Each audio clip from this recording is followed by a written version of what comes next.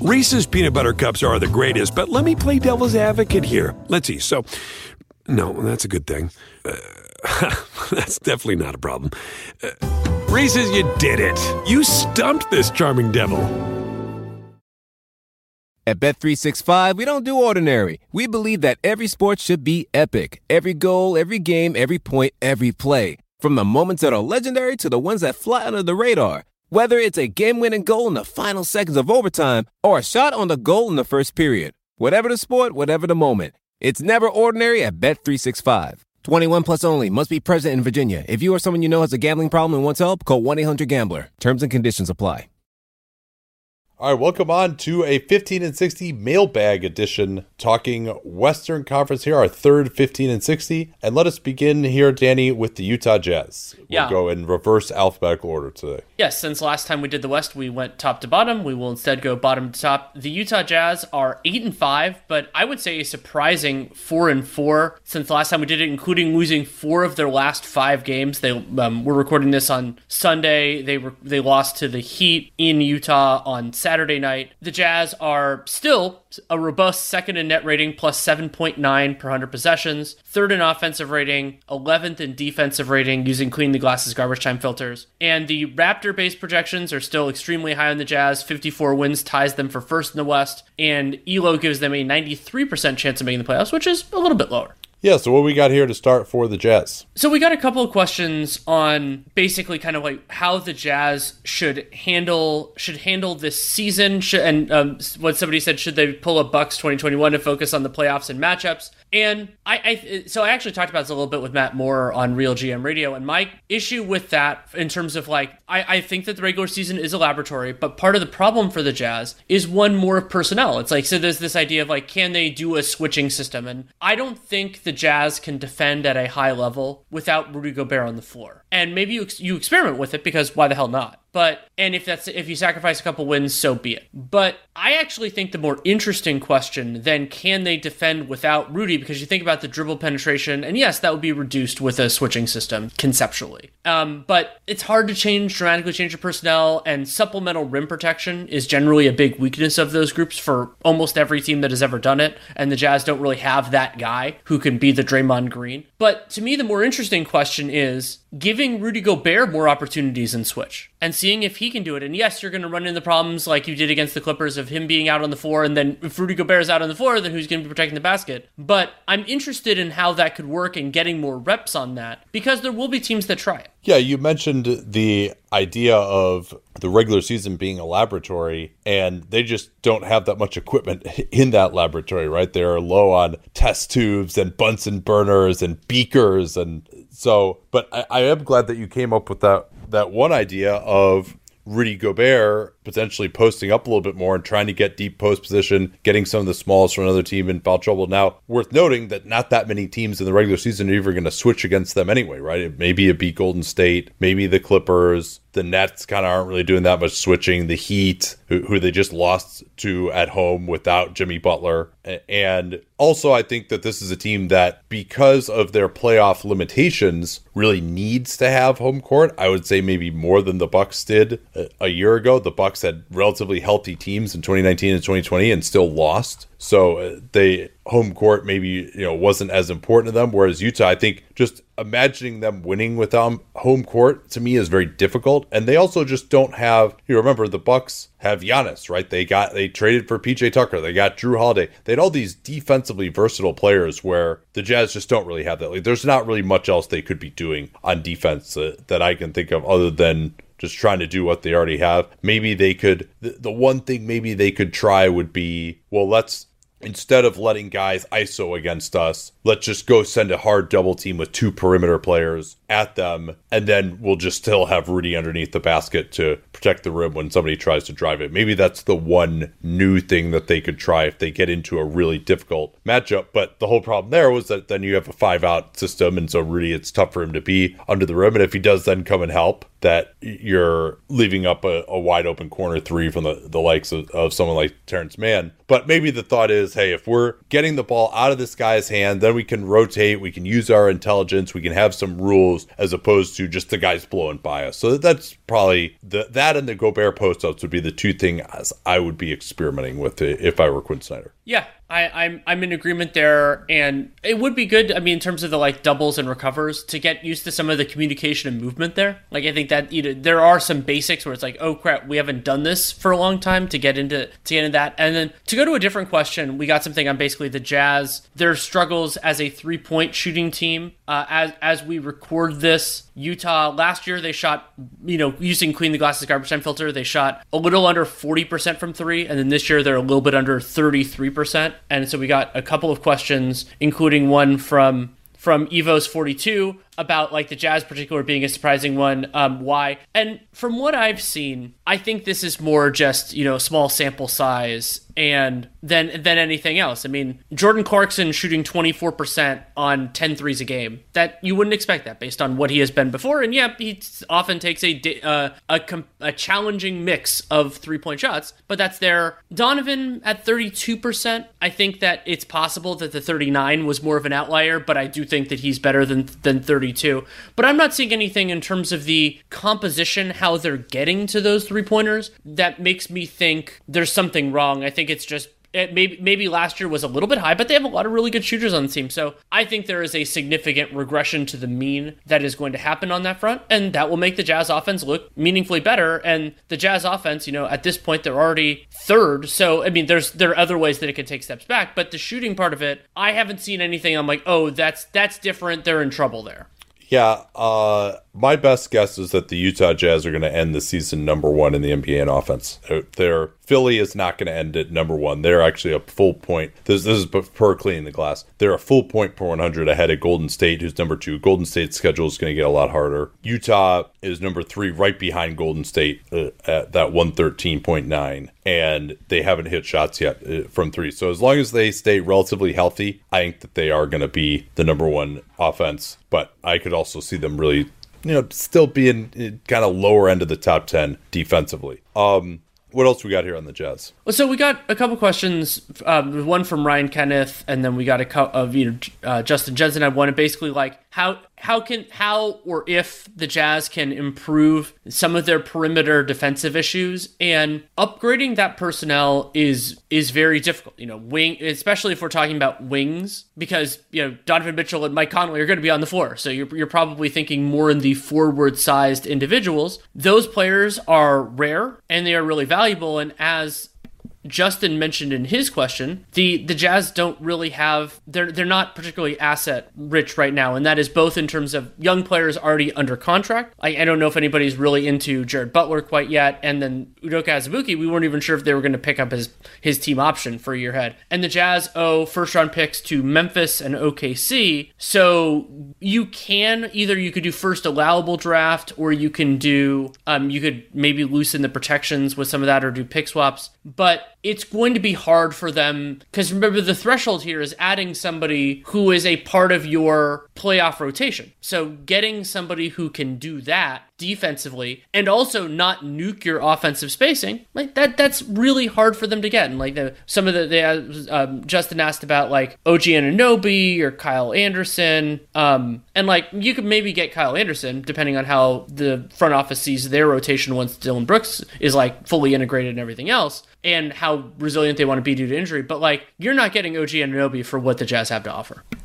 No, especially not with the way he's taken strides as a creator this year. Jeremy Grant would be an interesting name to me for them to look at. Now, they can trade picks in 2026 and 2028 subject to the protection for their pick to OKC and Memphis, although I think it'll probably be still a little bit steep for them to get someone like Grant. They could do pick swaps in 25 and 27.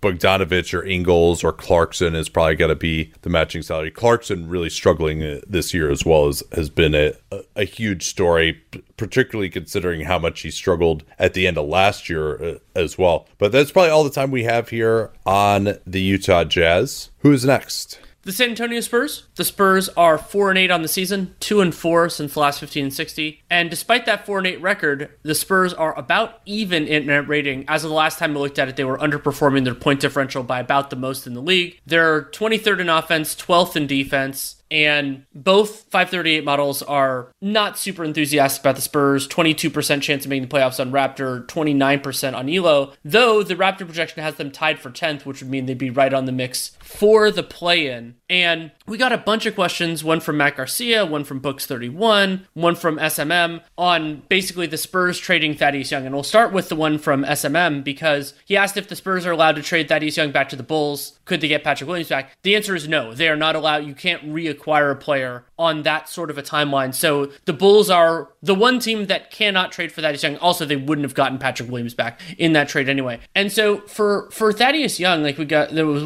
Matt Garcia asked about a reasonable return. To me, getting a first round pick would require, there are kind of a couple different ways you can do it. One is you trade a player who has team control for a while and some match rights or just under contract, or it can be somebody that the team is really confident can be in their playoff rotation, or you're saving your trade partner a lot of money. And so to me, Thaddeus Young, even though I really like him, you picked him for 6th man of the year last year. I had him firmly in the mix, and there's no reason to believe that a lot of that stuff can't continue. He's not worth a first round pick in and of himself, and you don't have that team control and everything else. So if San Antonio can use his $14.2 million expiring salary to take on some bad money somewhere else, maybe you can get up to that. So I would say a decent second, or if you can make it a larger financial swing, maybe then a late first. Yeah, and Phoenix has been a team that's been talked about as a natural fit, and Dario Saric is out all of this year, almost certainly, you would think, and he is also under contract for next year. And so maybe Young giving them more of a small ball option at the 5 they can go back to. Kaminsky has been playing well lately. They've got JaVale. Ayton should be back shortly, it seems like. So maybe there isn't much desperation there for Phoenix. Maybe Phoenix doesn't see Dario Saric as a bad contract for next year. But you'd think they would like to get off of him. This is Young's last year of his deal with some of the tax concerns they have with Bridges and presumably a new contract for Ayton kicking in at that point. But yeah, teams that want to go, you're talking about basically kind of a backup center at this point for Thaddeus Young, and so that sort of player, it doesn't generally get a first round pick on its own. Phoenix expects to be really good. I mean, think of what the 29 pick went for this year, right? That enabled them to swap Javon Carter for Landry Shamet to Brooklyn. And Phoenix, I'm sure, expects to be in the high 20s again with their picks. So maybe something like that with also taking on the bad salary would be the idea here. Let's take this one from Tommaso. How do you evaluate DeJounte Murray's start of the season? So it's challenging because I think the definitive dream for DeJounte Murray would be that he could fit. We know how destructive he can be defensively. There's not a lot there that we're combing new ground on. I mean, you and I have talked about that for years. But can he fit within a decent offense as either the primary on-ball creator or as a secondary guy who can also convert some shots? And I'm still very low on that part of his game. I just don't really know. And Murray's shooting at this point 32% on threes, which would be about in line with last year, and then a little bit worse than the year before. But maybe that was and that was on really low frequency coming back from the ACL. So if you're not getting that creation from your point guard sized guy, then you need to get it from someone else. And that makes Murray a much less valuable piece to a bad team, a good team, or anything in between. So I'm not thrilled. I'll put it that way. Yeah, I'd say he's been at about expectations, and those expectations for me, though, were that would be asked to do too much, as you've kind of alluded to there. 25% usage, 50% true shooting, which is not very good. And if you just look at his percentages from each area, they're not terrible. 32% from 3 is fine. And then he's shooting 48% from 10 feet out to the 3-point line. That's not bad. Worse from floater range, and then very solid around the rim. But the problem is that almost half of his shots come in that 10 feet to 3-point line area, and then another 17% come from floater range. And so he's taking mostly almost 70% of his shots. 65% of his shots are coming from twos away from the rim. And it's just very difficult to be effective unless you're Kevin Durant level of shooter. And he's a solid mid-range shooter, but it's still, that can't be the foundation of your offense. At least he's not turning it over that much. He still rebounds well. Another problem is he never gets to the foul line also, so he's not going to be very efficient. But the problem is, as you look at it, there really isn't anyone else to pick up that slack. And so he can create those mid-range shots against most coverages, and they're okay in the half court, but that's also kind of their number one offensive option at this point is a DeJounte Murray mid-ranger. Well, and so you could think about two other ways that Murray could work within a successful offense. One is by being a more reliable catch and shoot guy. He is 5 of 24 on catch and shoots per synergy so far this year. That is horrendous.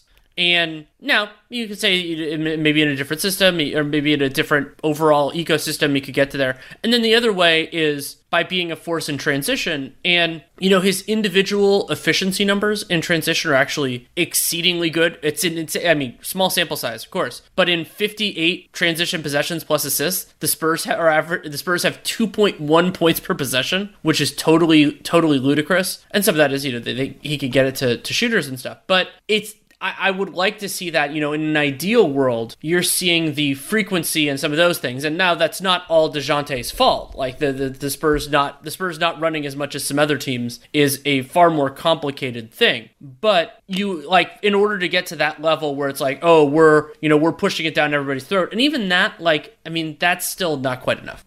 All right, we'll do one more here very quickly on the Spurs since we already are over time on them. And that's asking about Derek White and his struggles. White to me hasn't looked as aggressive. I think those foot issues have sapped some of his athleticism.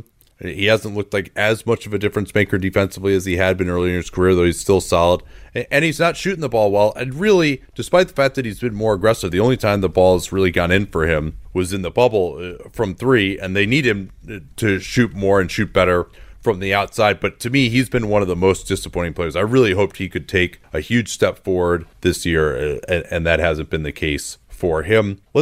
Anyone who's seen our YouTube videos knows that I don't wear formal stuff all the time. So when it's time to dress up rather than dress down, I highly recommend Indochino. They were the official outfitter of my wedding. I got my tux from there. All my groomsmen got their sport jackets from there as well. I felt really good about having them be the outfitter of my wedding because all of my groomsmen were going to get stuff that they could continue to wear that fit them perfectly. Because when you go somewhere else, you're not going to get something that's made for you. So why not measure yourself in 10 minutes or visit a showroom rather than feeling like you're wearing somebody else's suit that they tried and failed to tailor for you. And not only does Indochino have the suits that made them famous, but now they've got everything. Blazers, pants, women's wear, outerwear, designed and made for you. Hundreds of high quality fabrics to choose from. European wools, linen, cottons, tons of colors, tons of patterns. You can customize things like the lapel, the vents, the pockets, and you'll get a piece that is personalized for you in fit and style. Level up your game with Indochino. Go to Indochino.com. Use the code CAPSPACE. Use the CAPSPACE we talk about all the time here on the program to get 10% off any purchase of $399 or more. That's 10% off at Indochino, Indochino, Indochino.com. And don't forget that CAPSPACE code to let them know that you came from us. The Sacramento now 5-8, 2-6 since the last 15 and 60. They are 21st in net rating, negative 1.8, down to 13th on offense after they had a nice start. And after a somewhat decent start on defense as well, they're now down to 24th. So they project for 35 wins, which would be a tie for 10th in the West. 18% chance to the playoffs per Raptor and 28% chance per Elo. What do you want to start with here with these guys? We've got 5 questions here. Let's see if we can get through all of them. So there's an interesting question from @Ewing and Oz. Talked about the idea of the combination of Fox, Hield, Halliburton, and Mitchell, how you have kind of different play types there and how they can fit together. And so I think there's the heart of an interesting thing there, which is basically guys that do different things well. And so you have the strengths, like you have the defensive guy in Mitchell, and you have a shooter in Hield, and Fox can ideally be a force in transition, some other stuff. And so I kind of agree with that structure. However, the most important thing that you need from a guard is what I call the engine, somebody who can generate good shots for themselves and others. And as much as I like some of those players, there isn't, it would have to be basically De'Aaron Fox has to be the engine. Like, that's the player who has to take that step forward. I'm less confident in that right now than I have been before. And it's not like he's like definitely not going to be that or anything else, but you need that player to make all these other archetypes work. Yeah, it definitely seems that way to me. And, number one is Fox isn't even playing up to his already established levels, let alone being able to take the next step forward towards being an all-NBA type of guard. And he just hasn't been getting on top of the rim as much. I haven't seen him doing as much pushing on the fast break. I think his defense has been below what his physical capabilities are. And then too many jumpers that aren't going in as of now. Let's take this one from Books 31. I asked a couple on Marvin Bagley. So what do you think the chances are? He says that that Marvin Bagley gets traded.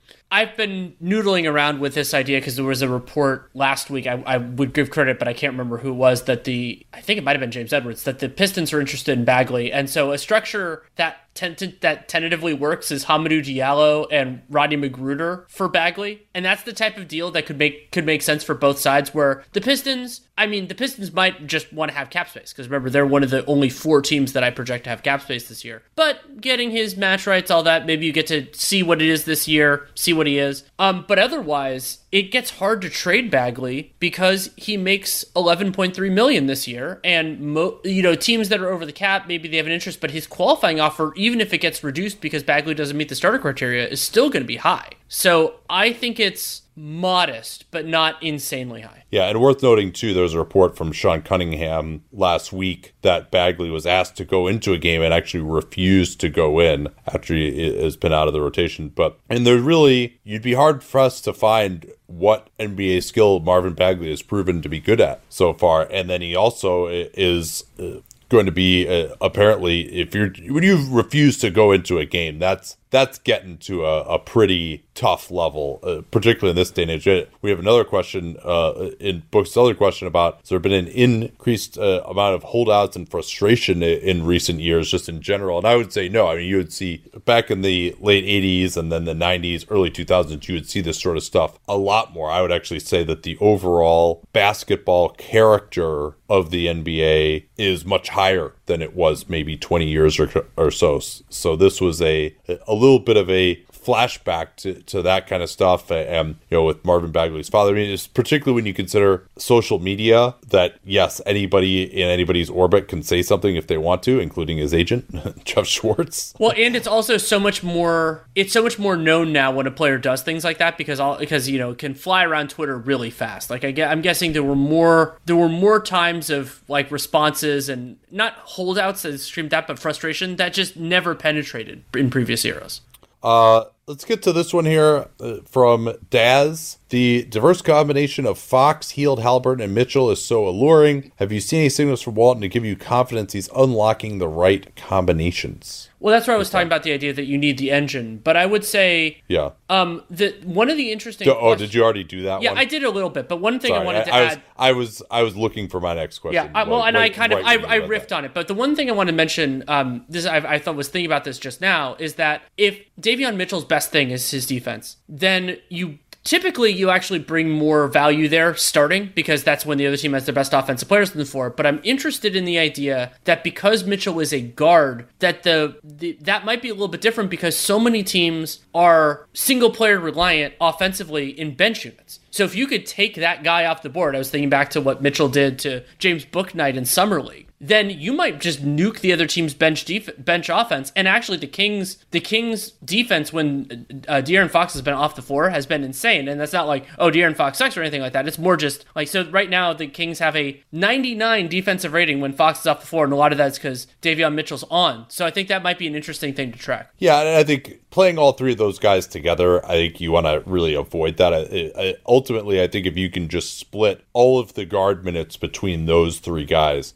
that's what I would try for. But the theory of it is just that all three of those guys can play with one another. You can give Halliburton more pick and roll reps when Mitchell is on the floor, and so you always have kind of a pure point guard. That's the beauty of Fox and Halliburton both having point guard backgrounds, and then you also have Mitchell, who in theory can shoot off the ball. Now, Davion Mitchell, yes, it's good to see him out there defending the way that he's defending, but let's 47% true shooting, 18% usage, very low rebound percentage as well. Hasn't been doing a ton of playmaking, so I do have a level of concern about his offense. Like, he's capable of making some plays that look really good, but I definitely would like to see where he's at in a couple of months. Obviously, the first 10 games, you can't go crazy about it either way, but they've got a lot of guys who are really struggling offensively right now, between Davis, Fox, Mo Harkless, who still starts games to set the defensive tone. So yeah, and even Halliburton, I would say, is a little bit below his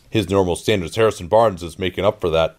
Harrison Barnes, by the way, Danny, 52% free throw rate. Harrison Incredible. Fucking Barnes. Let's put a pin in that. I want to look into how the hell he's getting to the foul line so much all of a sudden, when that was always a huge criticism of his game for most of his career. That's fascinating. My guess is just that he's just finally found a way to slow down on his drives, and he's got that move where he lowers his shoulder and then Euro steps, and he's really mastered that in terms of his finishing, and just that he's using his strength and slowing down and gets in a position where the other team has no choice but to foul him. But Harrison Barnes has been pretty good so far. Let's move on here. Are we ready? Yeah. Or do we can move on. Yeah, we didn't get to all five of them. It's okay. As it turns out. We can move on to the Blazers. Portland Trail Blazers, 6-7 on the season, 3-5 since the last 15-60, but they do have a positive net rating. Plus 2.8 is 11th in the league. They are, we've got into this a little bit. They're 6th on offense and 19th on defense, but they're not exactly doing it in the same ways. A lot of the questions will be about Damian Lillard.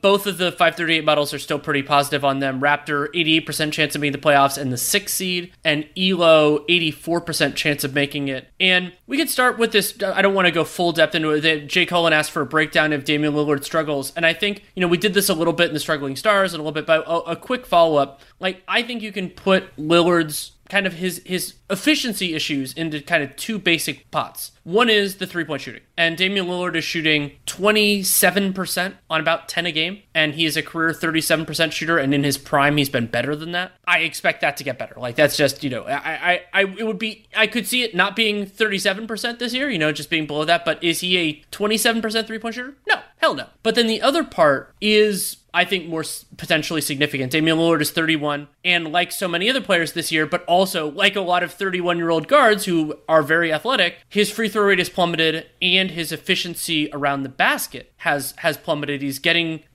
this year, interestingly, we have praised Lillard so much for his improvement finishing. He's been in the 60s. This year he's at 55%. And I think that will be better. But so if I were to say, I think that the three-point shooting is anomalous, but the finishing around the basket, 31 years old, maybe not. Well, and of course, Dame now is not playing in today's game against the Nuggets. Yeah, it was an abdominal issue, if memory serves. Well, and that's concerning. Yeah, lower abdominal tendinopathy. Right, yeah, and this is this thing that he's had for a long time, but apparently was really bothering him during the Olympics. And I think it was on Windhorse podcast that he said he was talking to a scout who said, well, I've seen him before when he's been struggling with this, and he doesn't look like that. But apparently, no, he has been struggling with that. And is this going to be an extended absence for Dame? And this is basically the worst stretch of his career. It's certainly in the last 5 years. He looked like he might be coming out of it a little bit at times in the last couple of games. But I also think anything with the core is a problem for him because he uses that great base to shoot those deep threes, which he hasn't hit any of those this year, basically. Apparently, the whole league other than Steph, is like way down on those long threes.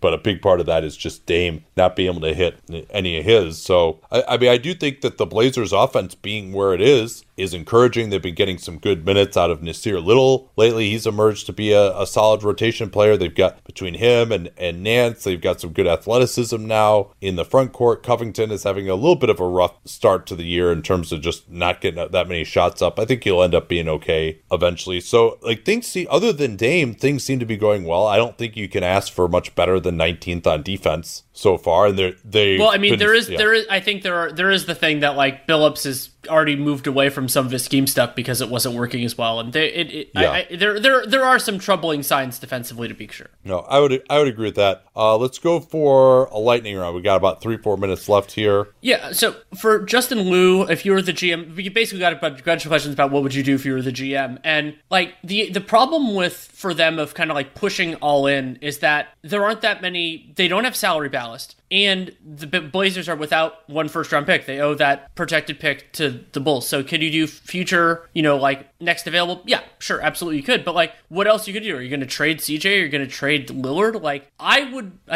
this is sacrilegious to people in Portland. I would listen on Lillard on the idea that like but only if you were bowled over. With CJ, I would be more open to it just because, he's getting paid a lot for a long time too, and he's not the institution that Lillard is, and he's making some significant money. But like, what else you could do? I mean, Covington's not making a ton of money, Nurkic, Larry Nance Jr. So like, they are part of why I think they're in such a bad place is that it's hard for them to pivot, hard for them to change direction. A couple of questions about Neil O'Shea. We saw the Blazers president step down, in part supposedly due to issues with O'Shea, also in part due to the fact that Jody Allen hasn't really empowered him to, what was his name, Chris McGowan? So, yes, I believe that's right. And Dwayne Hutchins is replacing him but this is precedent basically on the business side. Chris Haynes wrote how O'Shea was pissed him off basically immediately upon his being hired, but supposedly it also has to do with the fact that Paul Allen was empowering him to do all this stuff and build this great brand for the Seahawks and the Blazers in the Northwest. And since Jody Allen came on, there just hasn't been as much of an impetus for that. So who knows whether this has anything to do with O'Shea. Jason Quick characterized O'Shea as fighting for his job. There was supposed to be a report. Always a great place for your general manager to be, by the way. Yeah, and there's supposed to be a report done by the independent law firm that's doing this workplace investigation by November 5th, but now they're interviewing more people. They're up to like 60 interviews or something like that. As we talked about before, it kind of seemed like this is going to be the last straw, but they'll go through the process. They hired this law firm, and so the idea of trades like not being possible, it does seem like ownership would be a little bit less likely to sign off on it, but this is not a really sophisticated basketball ownership necessarily. And we got that question from @MH Whitman about like, basically, are trades impossible? And the answer is they are possible. I mean, Jody Allen has Neil O'Shea in power. He can have these conversations, but I think certain things, because ownership is involved in this, that would be difficult. Okay, let's move on here to the Phoenix Suns.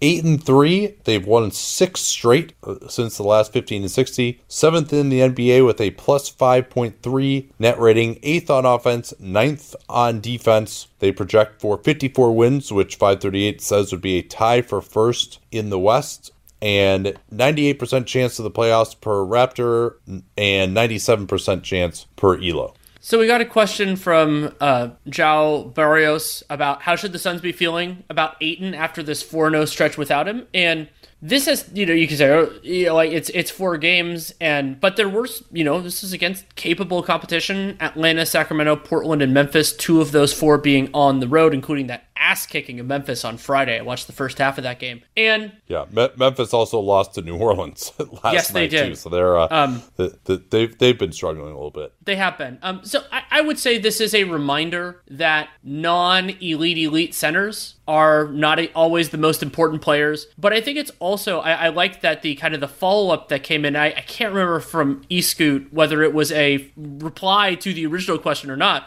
but it was how much this campaign also being backplayed into this close, and I think significantly. And part of what made Phoenix so dangerous last year was that they were able to have a capable bench so that they could balance out the CP and Booker stuff, and they just didn't have that other creator. When Cameron Payne was out, Elfrid Payton is not that guy, as many of us have been saying for years. So what they did is they raised the floor on some of their bench units, their mixed units, and then they also, they had some hot shooting during the stretch. So I would say they should be feeling very good, of course, but should they be feeling like, oh, we could just let Ayton go because we won 4 games in November? No. So you mentioned that. I do think for the regular season in particular, it's instructive because if you want to say the downgrade from DeAndre Ayton to JaVale McGee and now Kaminsky playing, Frank Kaminsky, he of the 13.2 net rating, which leads the team, and compare that to the downgrade from Payne to Elfrid Payton, who had a negative 12.7 net rating, which is worse on the team. Shamet negative 9.8, but by the way, that trade doesn't seem to be working out too well so far, but obviously it's early. By the way, is Shamet becoming the new Westbrook, where the team trading him away wins every trade?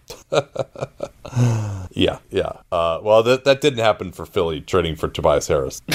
Yes, that's true. So I think we're all right on that. But yeah, but I mean that is instructive, right? That maybe the downgrade in the regular season, the downgrade from Cameron Payne to Elfrid Payton is bigger than the downgrade from Ayton to JaVale McGee. Now, in the playoffs, depending particularly on the matchup, right? Like going up against the Nuggets, DeAndre Ayton is invaluable. You put JaVale McGee on Nikola Jokic, no, that's not going to work. And Ayton did a very nice job. McGee would fall out in about 2 seconds, and he's not going to get out to the 3-point line on Jokic or any of that stuff. And going against Anthony Davis, Ayton was really valuable also.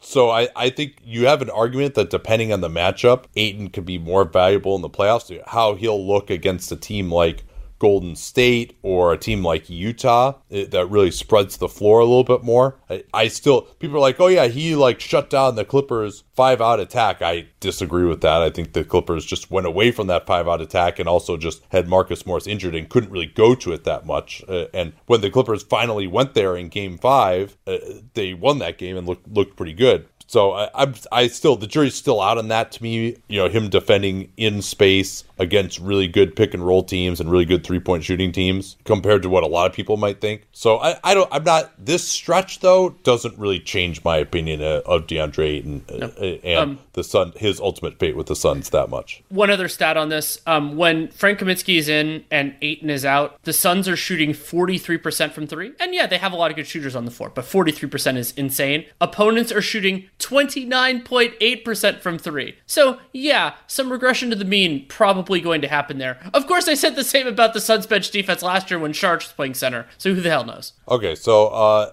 Henry Lindemann asking who's an ideal target for the Suns' second unit of the buyout market / trade market. They haven't played well with Cam Johnson on the floor either. And some of this is skewed, as you mentioned, by some of the 3-point shooting and their struggles with Payton on the floor. And then Payne came back, and that's when Kaminsky's got going. So again, over a 10, 11 game period, you don't want to go crazy and say their bench is totally fucked. But yeah, we mentioned Thaddeus Young. Anyone else who comes to mind for you as someone that they might want to pick up?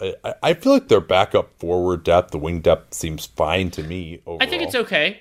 Daniel House? Good one. Yeah, House is someone who might be available and I think could be useful for them. But I think to me, if you're Phoenix, you already have, you've got Abdel Nader, who hasn't been that great so far this season. You still got Johnson as backups at that position. So why would you want to outbid other teams to get Daniel House? If there's nobody else interested in him, yeah, I wouldn't mind having him on the team. But I think there are other teams that are going to need Daniel House much more.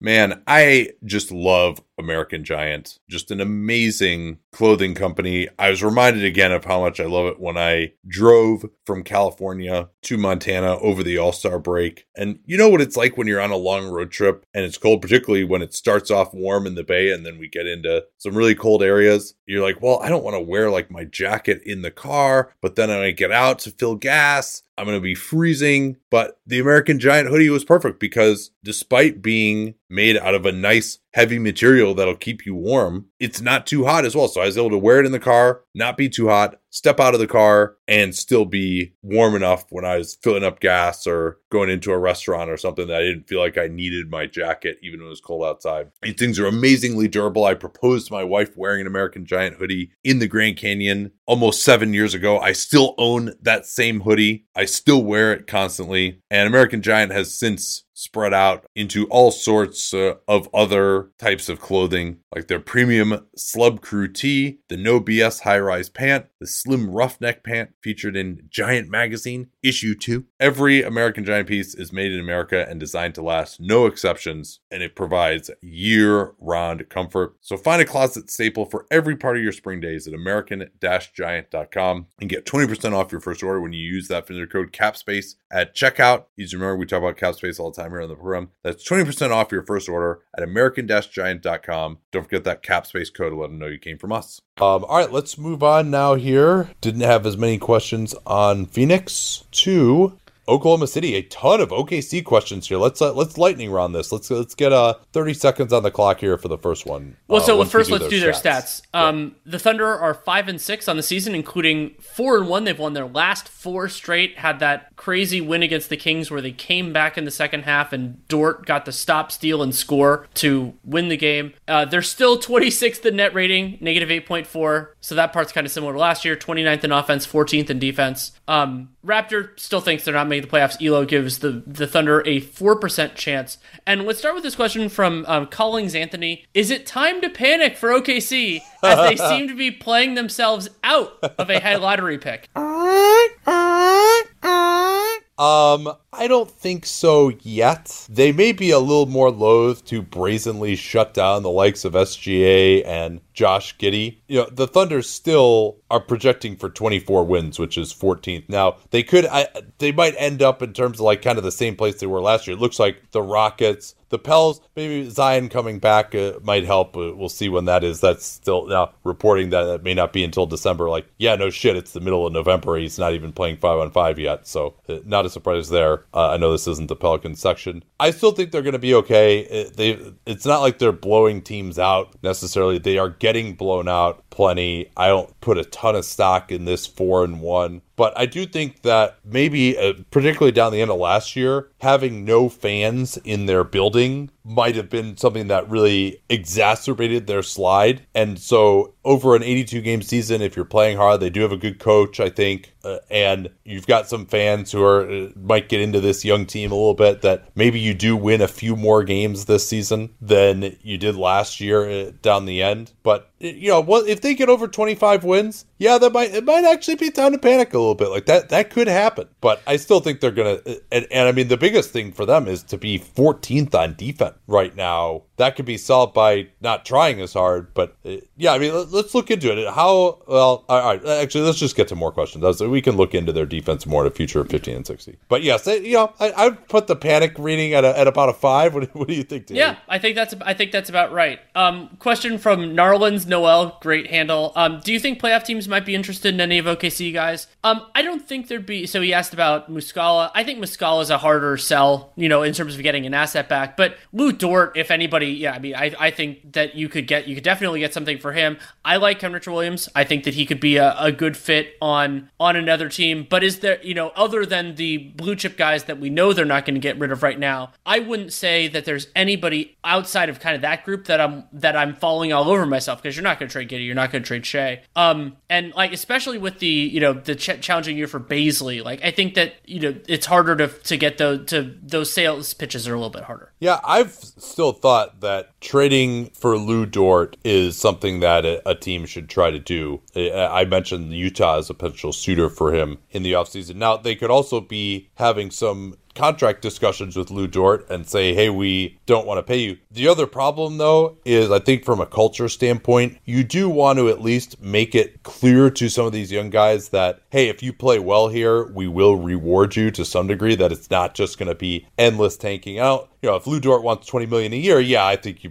maybe you move on from him. If he's willing to take $12 million a year, okay, that seems probably fine. Also, I've had a few misgivings about Dort, and he's not bringing quite the same level of defensive effort as he had been. And, Kenrich Williams, another guy who, I think could be a nice piece to add to a rotation, but that's a second round pick, maybe. But yeah, Lou Dort is that. Hey, you trade him for a bad contract, and you also are able to get a couple of firsts as a result of doing that. That I might think about potentially. But let's see how the rest of the year plays out. We got a couple of months here to see how Dort plays, who's going to need him. But I do think that I would be interested in some of those guys. Muscala less so. I think he's, we saw what trading for Mike Muscala to bolster your playoff run did for the Lakers. I wouldn't recommend doing that.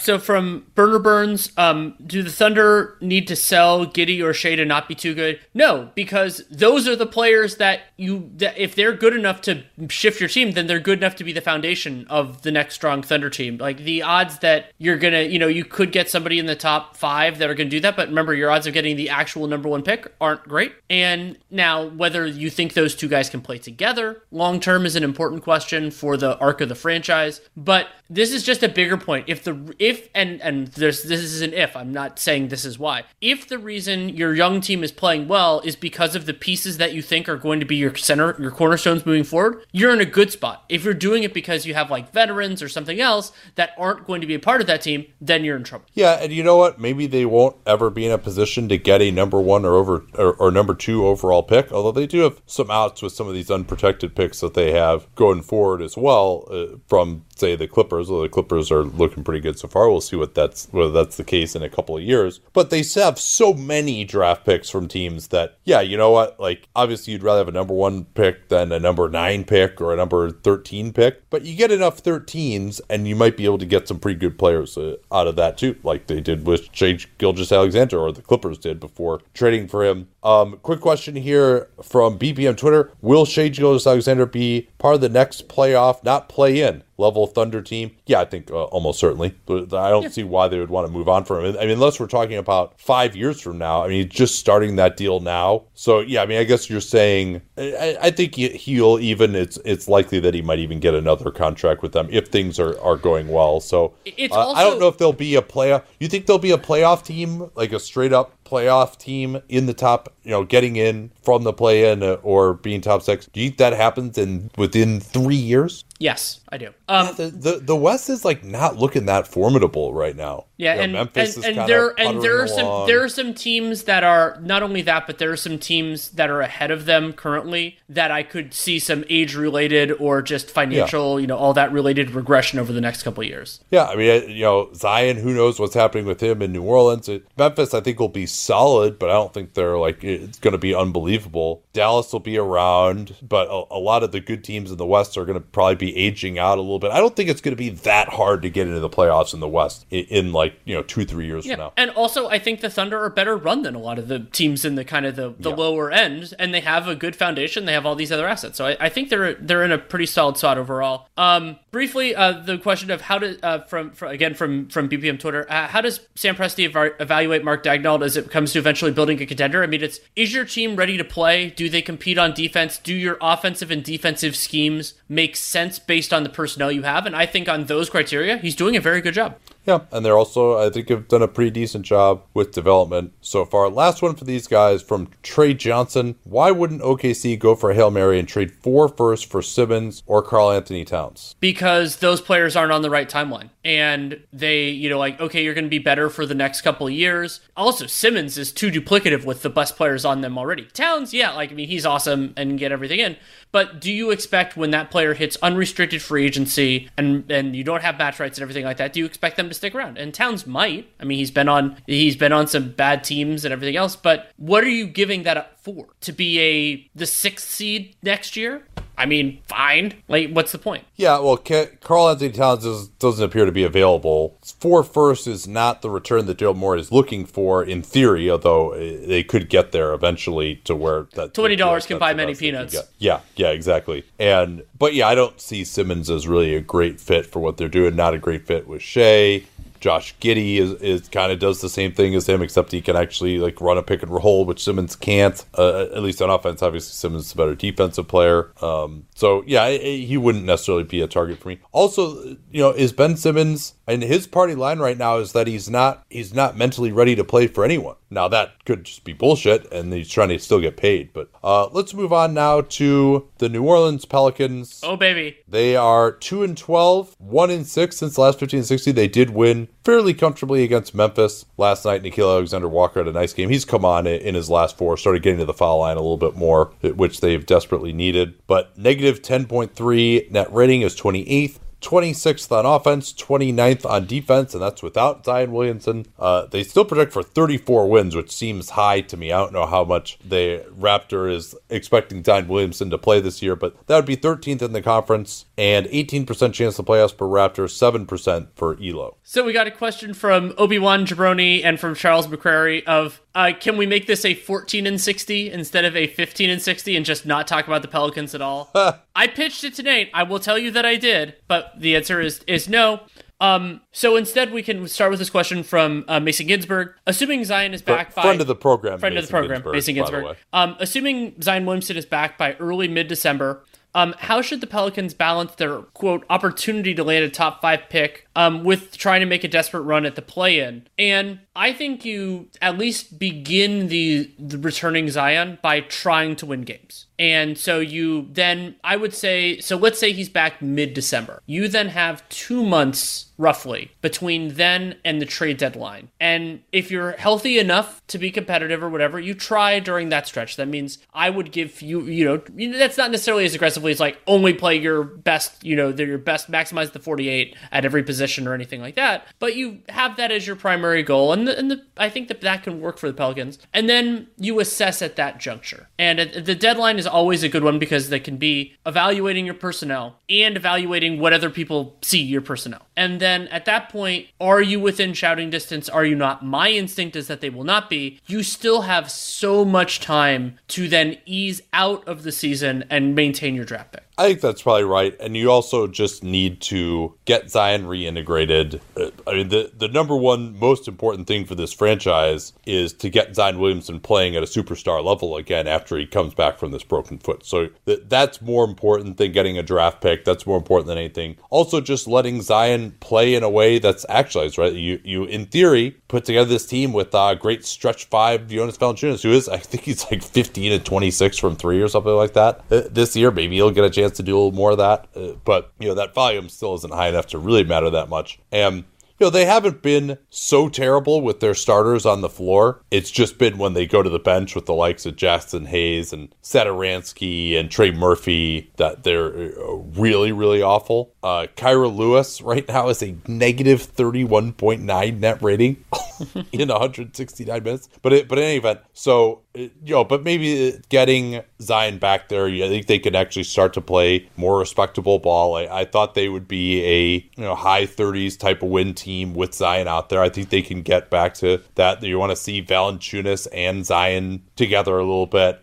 get more of an understanding of how the Ingram-Zion pairing works as well. Maybe you might even consider trying to move Valanciunas or move Ingram. But yeah, I agree with you. I think you got to go out to try to win games at least the first month that Zion is back, and then maybe you can assess a little bit. But Zion, I mean, as much as he hasn't really gotten himself into great shape, Zion does really like to play and be out there when he's actually healthy, and so trying to tank does not send a good message to him. And the other part of it is, as you and I see it, and correct me if we disagree on this point, the full-strength Pelicans, actualized Pelicans are probably like maybe a 500, maybe a little bit better than that team. So if you're 500 or a little bit better than that for 2 months, you're still they're 10 games under now. They're going to be even further under by the time Zion actually returns. So you're 15 under at the All-Star break. You gave it a real try, and you're still in great position to get everything. I want to do this one from Woke Woman. If you were the newly minted GM of the Pelicans, would you be looking to trade Zion? No, not at all. And the Pelicans will get a lot more information on where Zion, putting his, where he actually values when he's he's extension eligible the coming offseason, because if he actually turns down a full max extension when you consider his injury history and everything else, then that's when you start to like you start to like put a little bit of panic in your step. But before that, he is an unbelievable talent when available, and you don't get that opportunity very often, so you don't sell on that early unless you get a return that I can't even conceive of.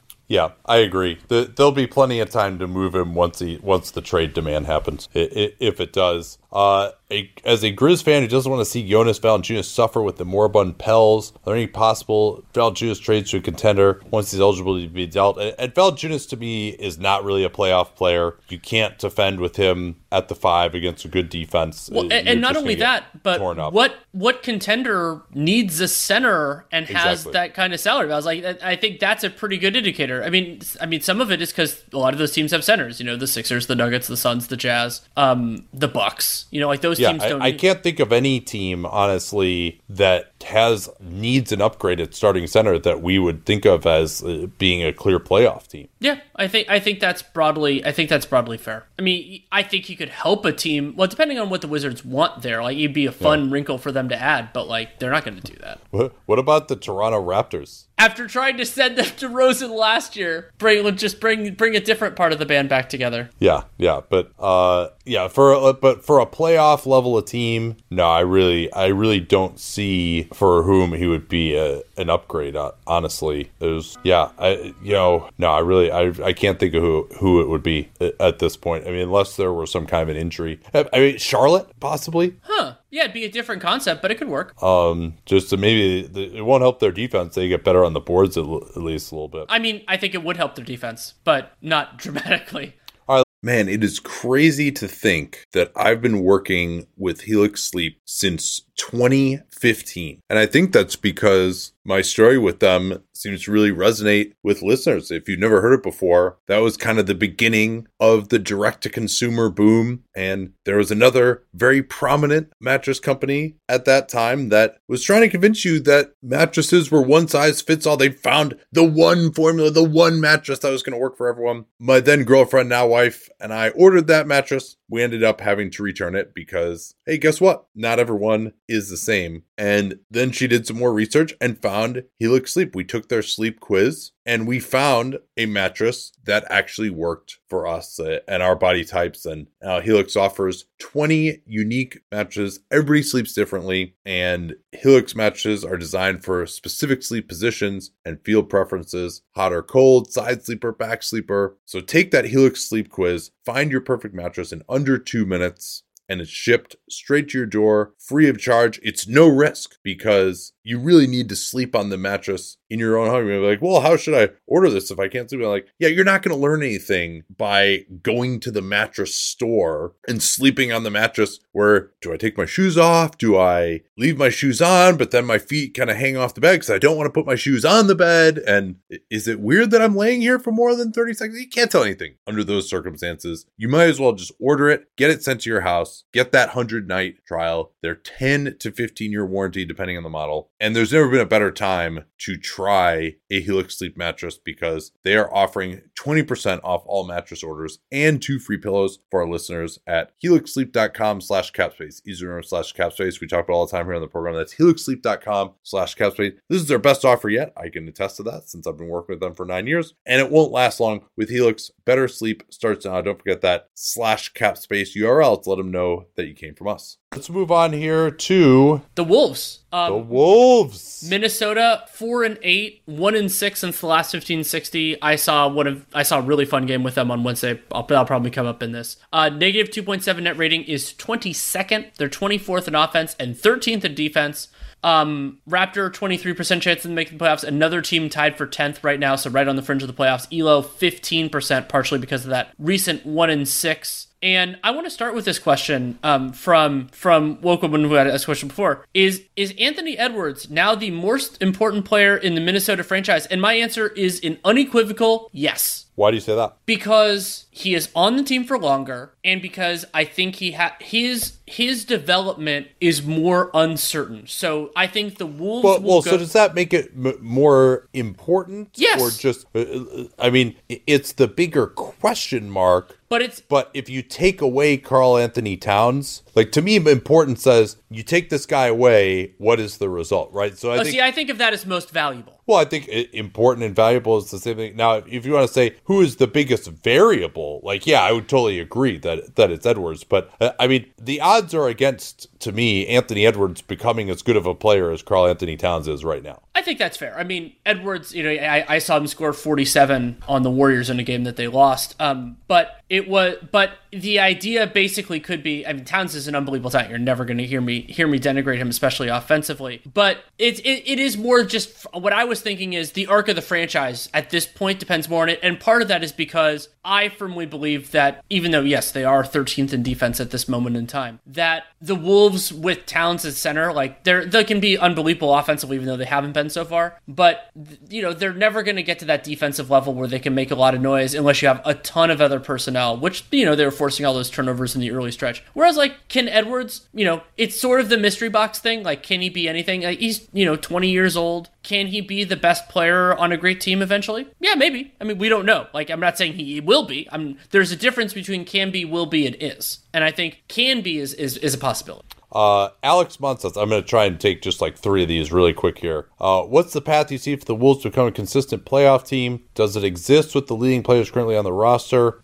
Consistent playoff team. So that to me means you're consistently top 6 or above. I don't think I do see it. The only way it could happen would be if they just blow up offensively. I don't think that this group can get above 20th on defense.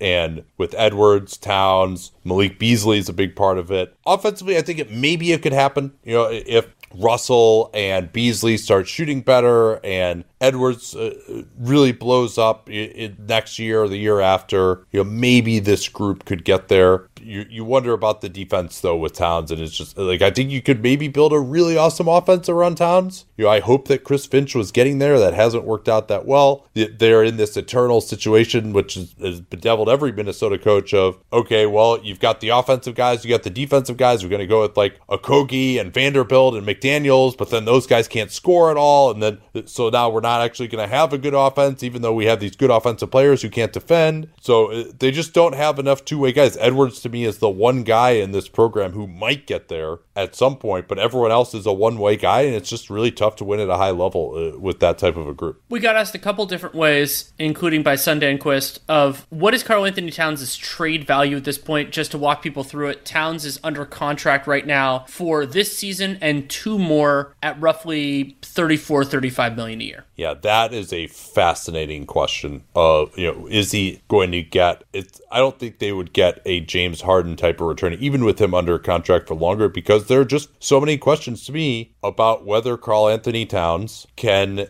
be the anchor of a defense that's good enough. Now, you might just be able to outscore teams the way that Brooklyn did last year at times. If you're a team like Atlanta, or think of what the Bulls gave up for Vucevic, by the way, with Carter and 2 first-round picks. So if Vuce is worth that, then obviously Towns is going to be worth way more. He's younger. He's way better as well. So, it's still probably... But there's also, as a center, there's a little bit more limited market for him as well. But, I think it would be not quite the, hey, give us literally every single draft pick. But it might be 3 first-round picks or 2 first-rounders and like a very good prospect.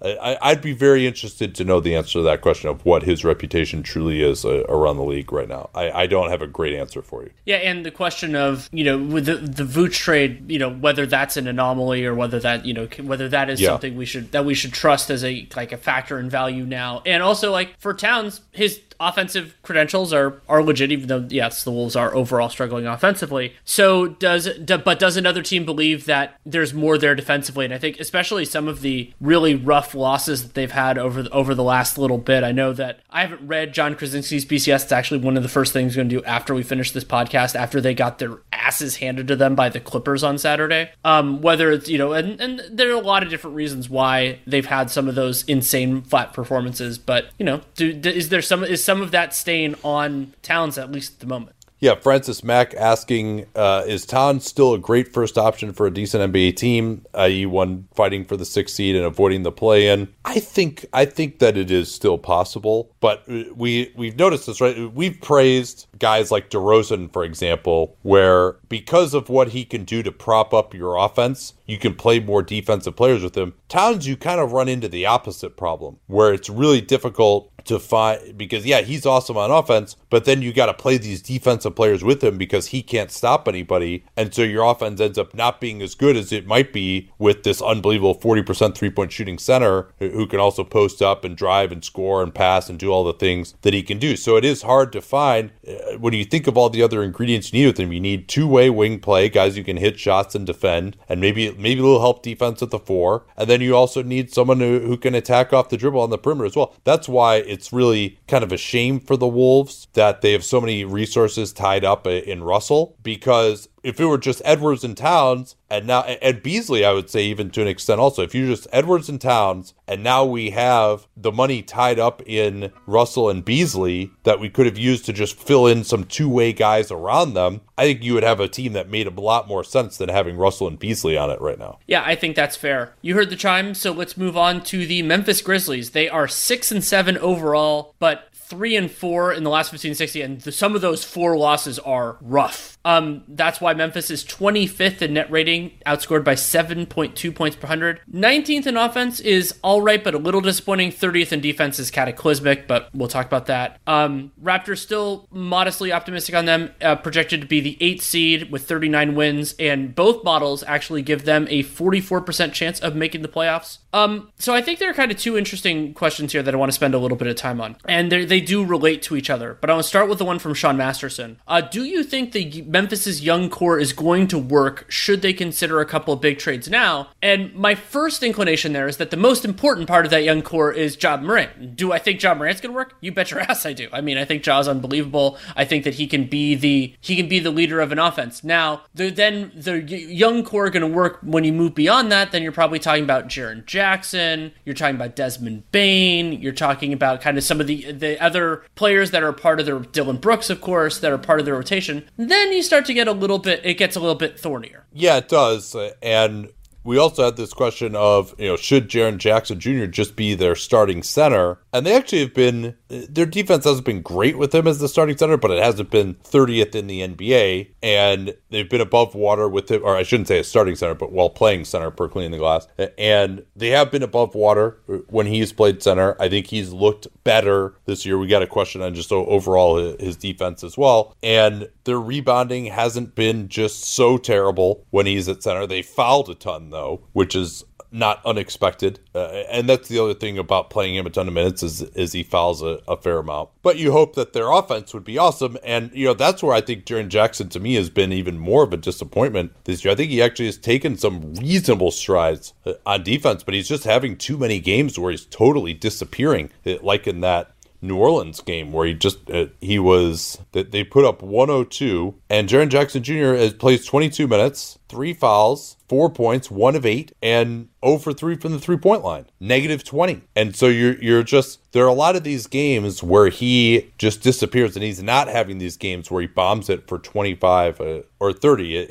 He had a couple of 19-point games, but also in losses as they've lost 3 straight. But even then, not shooting the ball particularly well. The only game that he's really been, I would say, was a really good game for him was the Charlotte game. And also, like, Taylor Jenkins isn't trusting him to play more than, high 20s in minutes right now. So he, to me, has been one of the more disappointing players of the season to date. And it's really more what I always say, the main thing being the main thing, like he just hasn't gotten back to the level that he was as an offensive player 2 years ago. And along those lines, it's the historic shooting that he had, he's not up to 39% on 6.5 threes per game. Jaren Jackson is making 40% of his twos. And playing a fair amount of the 4 doesn't make it easier, but I mean it is a potential problem. And the idea of what is his role moving forward. But to tie in with Donnie's question of do the Grizzlies Grizzlies have a future as a serious playoff contender. I think, Ja Morant gives them part of the offensive ceiling. He's 22 at this point. His brightest years should be ahead of him. And so that you have that part. Can you then, so can you get to league average to potentially elite offensively if you have the right surrounding talent? Yes, I think they can get there. And then defensively, I think they do. So there is a path to being a serious contender, but two things are hard. One, you're going to have a ton of internal improvement, not just from Morant, but from basically the entire roster. But also you're going to need to add more good players. And Memphis does have cap flexibility. They could have some draft picks. But if we're talking about like a top 4, top 3 team in the West that can make the conference finals and potentially get to the NBA finals, like, I think they do have that foundation possibly. But like I tell this to people all the time about the Golden State Warriors. It's like, yes, they ended up drafting some really good players, but they also had some of the best internal improvement in modern NBA history. And if both of those things hadn't happened, they wouldn't have been a really good team. Yeah, and it's just, we've seen flashes from a lot of these guys, but if you really look at where they are from a statistical standpoint so far this year, Ja Morant and Tyus Jones are really the only two players who individually are playing well at the moment. Obviously, Dillon Brooks has only played 2 games so far. But outside of that, no one is really above league average in efficiency. And it seems like they're trying to go towards more of an offensive bent this year and playing Jackson more at center. And that just kind of hasn't worked out. And they've also have sacrificed their defense. Other than that one great game they played against Golden State, they haven't really been able to be just the hard-ass team to play against that they've been throughout the last couple of years when they've been at their best. Any other questions on this? How much time do we have here? Yeah, we got like 1 more minute. Steve Song asked if a trade with Jaren Jackson and Dillon Brooks for Jaylen Brown makes sense for either team. Not for the Celtics. I mean, Jaren would be an interesting Celtic, but Jaylen Brown is awesome, and he's a wing who can create and can defend. Those players are more valuable than Jaren Jackson and Dillon Brooks together. Yeah, I think that's right. Now, Memphis has some picks going out into the future as well, which is important to remember too. That Memphis does. I think this is a year where I don't expect there to be massive changes. I think they're going to try and figure out what they have in some of these young guys. They'll let things play out with Kyle Anderson, see whether they want to re-sign him. Let things play out a little bit with Steven Adams. Maybe they would move on from him at the end of this year, although he still has another year left on his contract. And at that point, you'll be getting to where Ja Morant's going to get a max extension. The pressure starts to mount with him. And if they feel like, hey, we just don't, this young group, we've got some decent young players, but we don't have that second star, maybe they really would. And I don't know if they can get a second star, but if they feel like, hey, we just need different pieces around Ja Morant, they have the ammo to go and get those potentially. They do. Let's go to the Los Angeles Lakers. They, as we record this, are 7-6, 4-3 since the last 15 and 60, 23rd in net rating, negative 4.2, 25th in offense, 15th in defense, below their recent standard. Raptor, which was extremely low on the Lakers to begin the season, still there. 32% chance of making the playoffs, projected to be 9th. Elo, more optimistic, 42%. And just a quick piece of news for them, Talen Horton-Tucker is not only debuting in their game on Sunday against the Spurs, but he is starting alongside Westbrook, Bradley, Carmelo Anthony, and Anthony Davis. Yeah, so that is a pretty rough playoff odds projection. And we got a question from Alex saying he was shocked by that projection of the playoff odds to Lakers. To what extent does it make you question their model? Well, I would say given what they've done so far this season, 538 which was very low on them to start. I think they had them for like 42 wins. 538 was doing a better job than the rest of us who, I think I had them for 54 wins this year, 53 wins.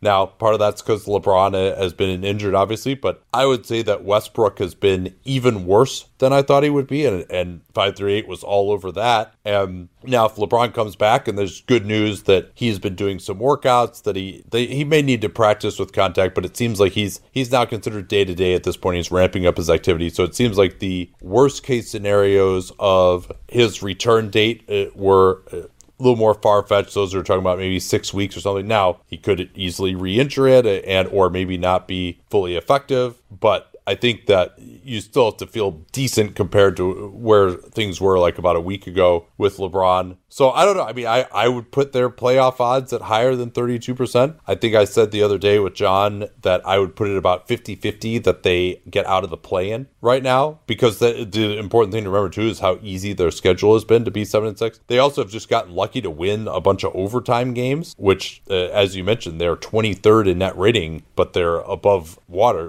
kind of like Dallas is too, actually. But this is, so they haven't been playing that well, but they did bank some wins, and we'll see what happens.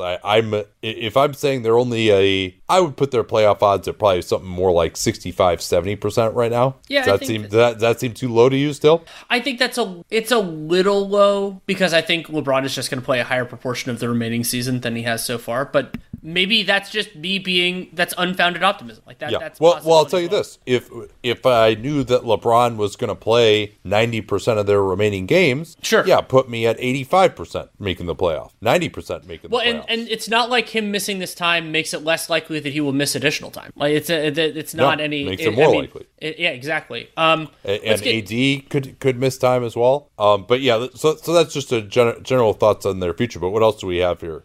So we got a question from Tuki Dookie about whether Russell Westbrook's athleticism based decline is more like the questioner's idea was that his overall skill game, free throws, jumper handle, seems to have regressed even further than his athleticism. I mean, Westbrook's free throw shooting dropping from the 80s during his like prime in his MVP season down to like 66% is stunning. But no, I think for me the larger part is the athleticism, because some of that all feeds together. Like, I mean, his jumper is worse now than it was, but it's not as dramatic. But not being able to get to the free throw line, not being able to get the damage around the basket that he used to, I think those are affecting his game more than being a much worse free throw shooter. I would say actually that he has maintained his athleticism more than I expected him to by this age 32 season, but it's the skill level decline that's been the bigger issue. The free throw line some, but just not being able to hit a free throw line jump shot anymore. I mean, that's like the craziest part to me. Yeah, his 3-point it's definitely more surprising. Yeah, 34% in his MVP year. That is above where he used to be. Like, he actually had to get guarded out there at times in that MVP year. He was deadly at the end of games. Now, so I could have expected maybe that was an outlier, but if you look at his game now and just like the fact that he's just like misses these wide open mid-range jumpers by a mile, and that there's clearly something in his head between that and the free throws, that to me is the much more disappointing part. Now, passing is a part of skill level, and I think his passing has been pretty good, but also the turnovers are just completely insane this year. That's part of your skill level too. That's not just a lack of athleticism. It's just making bad decisions, trying to do stuff that you can't do over and over again. Well, and the one piece of good news for Westbrook when you compare it to last year. So last year, 19% of his shots were in the restricted area. That's up to 33%. That's good, but he's only making 52% of them. That's bad. And when you combine that with the free throw line stuff, the free throw attempt rate, and the turnovers, some of which are on those drives to nowhere. Also, that's of course nuking that's part of why his field goal efficiency is so far down. And so we got this question, which I think is kind of I don't want to indulge this a long time, but from Taylor J. McGuire, of would the Lakers be a better team if, and he said if you could swap Caruso and Westbrook straight up, but you could even think about it if they just never traded. Well, yeah, let's do it just straight that way. If the only difference on the Lakers was that you could do that like manual force trade and it was Russell Westbrook for Alex Caruso, do you think the Lakers would be a better team? Going forward, I'm not sure. Certainly for these first 11 games of the season, 100%. Yeah, because Westbrook, I mean, he's a notorious slow starter. I guess 13 games of the season now for the Lakers. Time flies. What I will say a little bit different than that, I think Caruso is a far better fit in the full strength lineups, like the closing five, starting five, when they have LeBron and Anthony Davis available. However, Westbrook, even though he hasn't done it to the level that we thought before, like they need somebody to be that juice, and Caruso like can't. That's just not what he does. And to his immense credit on the Bulls, they're not asking him to do it, and he's doing an awesome job. But would I rather have, if it's 5 minutes left in the game, LeBron and AD are available, and it's a playoff game, and I would rather have Caruso than Westbrook. Absolutely. All right, let's do one more here. We got a couple questions asked. Well, we could do this one quickly, like basically like the idea that the Lakers could have gotten Lillard for basically what they sent for Westbrook. And answer is no, they could not have. Like, if the Lakers make that offer, there's no way the Blazers take it. So we got the question from 1LT Diesel.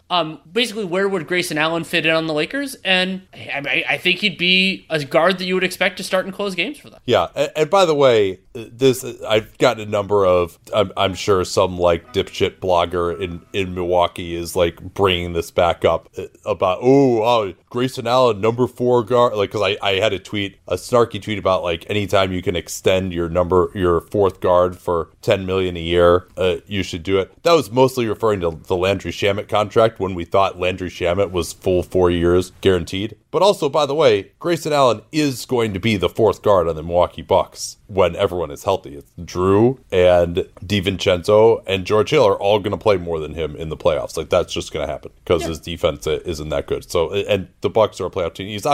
He's been valuable, and also it's like $7.5 million a season guaranteed, which that's fine. Like, there's nothing wrong with that contract really. The Shamet one was a little crazier. I don't know how these ended up in the Lakers section though. Well, because one of them was specifically about where Grayson Allen would fit on the Lakers. I don't know. Is he really much different from Wayne Ellington? I think he's better at this point. I mean, also he's probably better defensively. He can do a little more getting to the basket. He's also more available, at least at the moment.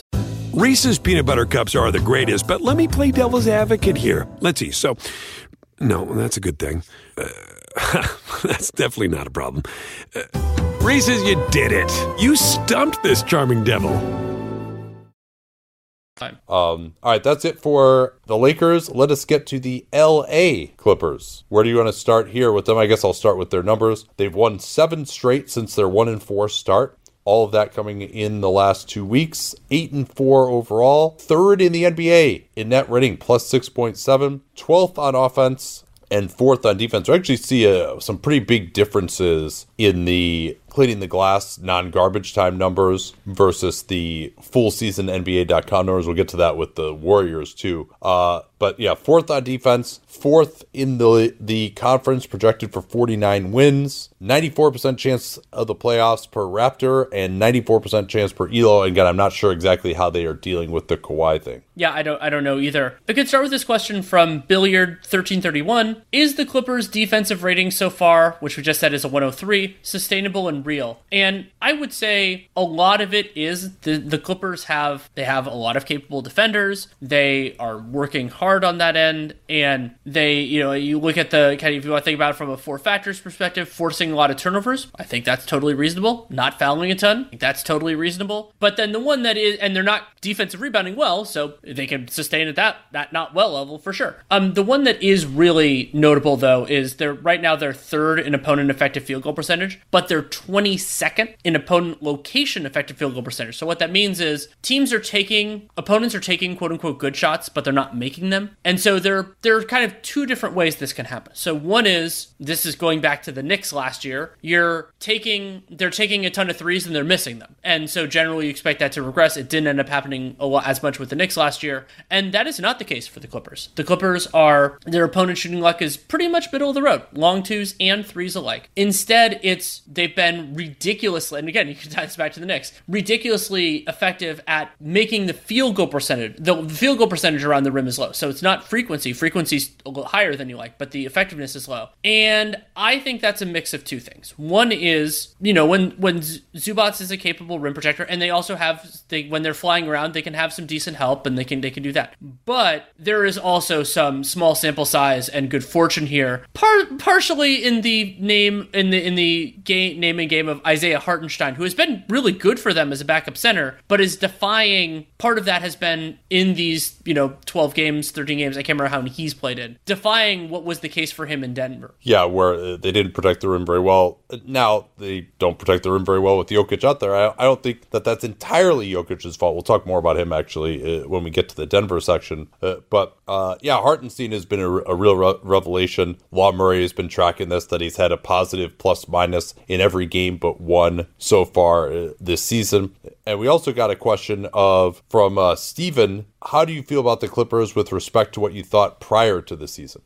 I mean, I would say, Paul George has stepped up and he's having a very nice year. But I think they're broadly in line. I was big on their over. I thought they were going to be a viable regular season team that then would get their butts kicked in the playoffs unless they got Kawhi Leonard back. That's pretty much where I am. But I was higher than most. So yeah, I don't know that I would say that they're going to get their butts kicked in the playoffs. I mean, they didn't last year. Yeah, but I mean, I think that I think they could win a first round series without Kawhi. Yes. I wouldn't pick them to, probably. Yeah, maybe not against one of the top 2 seeds, but there's still, we'll see. Maybe Golden State, I said Golden State, it's feeling a little 2015-y where they're just killing people, and maybe it's just got to take time for everyone to come around on the fact that these guys are really good. And so maybe Golden State will be like this awesome team in the playoffs, but there isn't anybody to me that like totally scares the Clippers, even without Kawhi. Like they beat Utah last year. Granted, Utah was a little hurt. Like I would probably favor Utah if they had home court advantage in that series, but Utah may not be as good as they were last year either. That seems to be the case so far. And, or at least healthy Utah might not be as good as healthy Utah was last season. And so I could see the Clippers being somewhere like a top 3 team in the West with an 80% Kawhi if he's able to come back and have a chance at actually getting out of the conference. That's my thought of it. Oh, and I will say that not picking them, that was assuming Kawhi does not come back. If he comes back and is 80%, then I will feel different.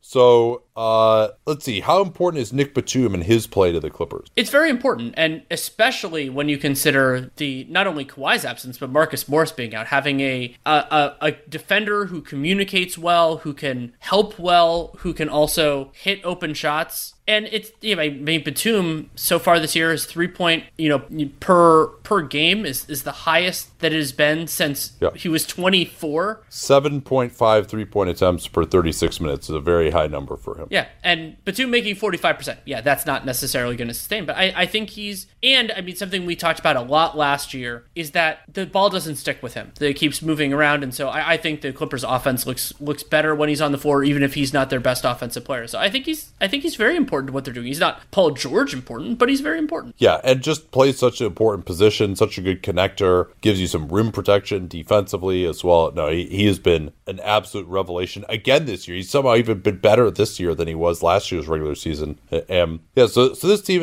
I do wonder about their offense, particularly if they're just playing a big center all the time. But I think they're just a tough team to play against. I thought they're doing it differently than I thought they would with Morris being out. But when he comes back, that'll give them a new element as well. Ibaka, we'll see. We also got a question here from Glenn Simonson of whether Hartenstein is better than Ibaka. And I think Ibaka, coming off that back injury at his age, is going to have a long way to go. I think he actually went and played in the G League, didn't look that great in the G League the other day, according to reports. And so, but he still, to me, does provide an important element with his stretch at the 5.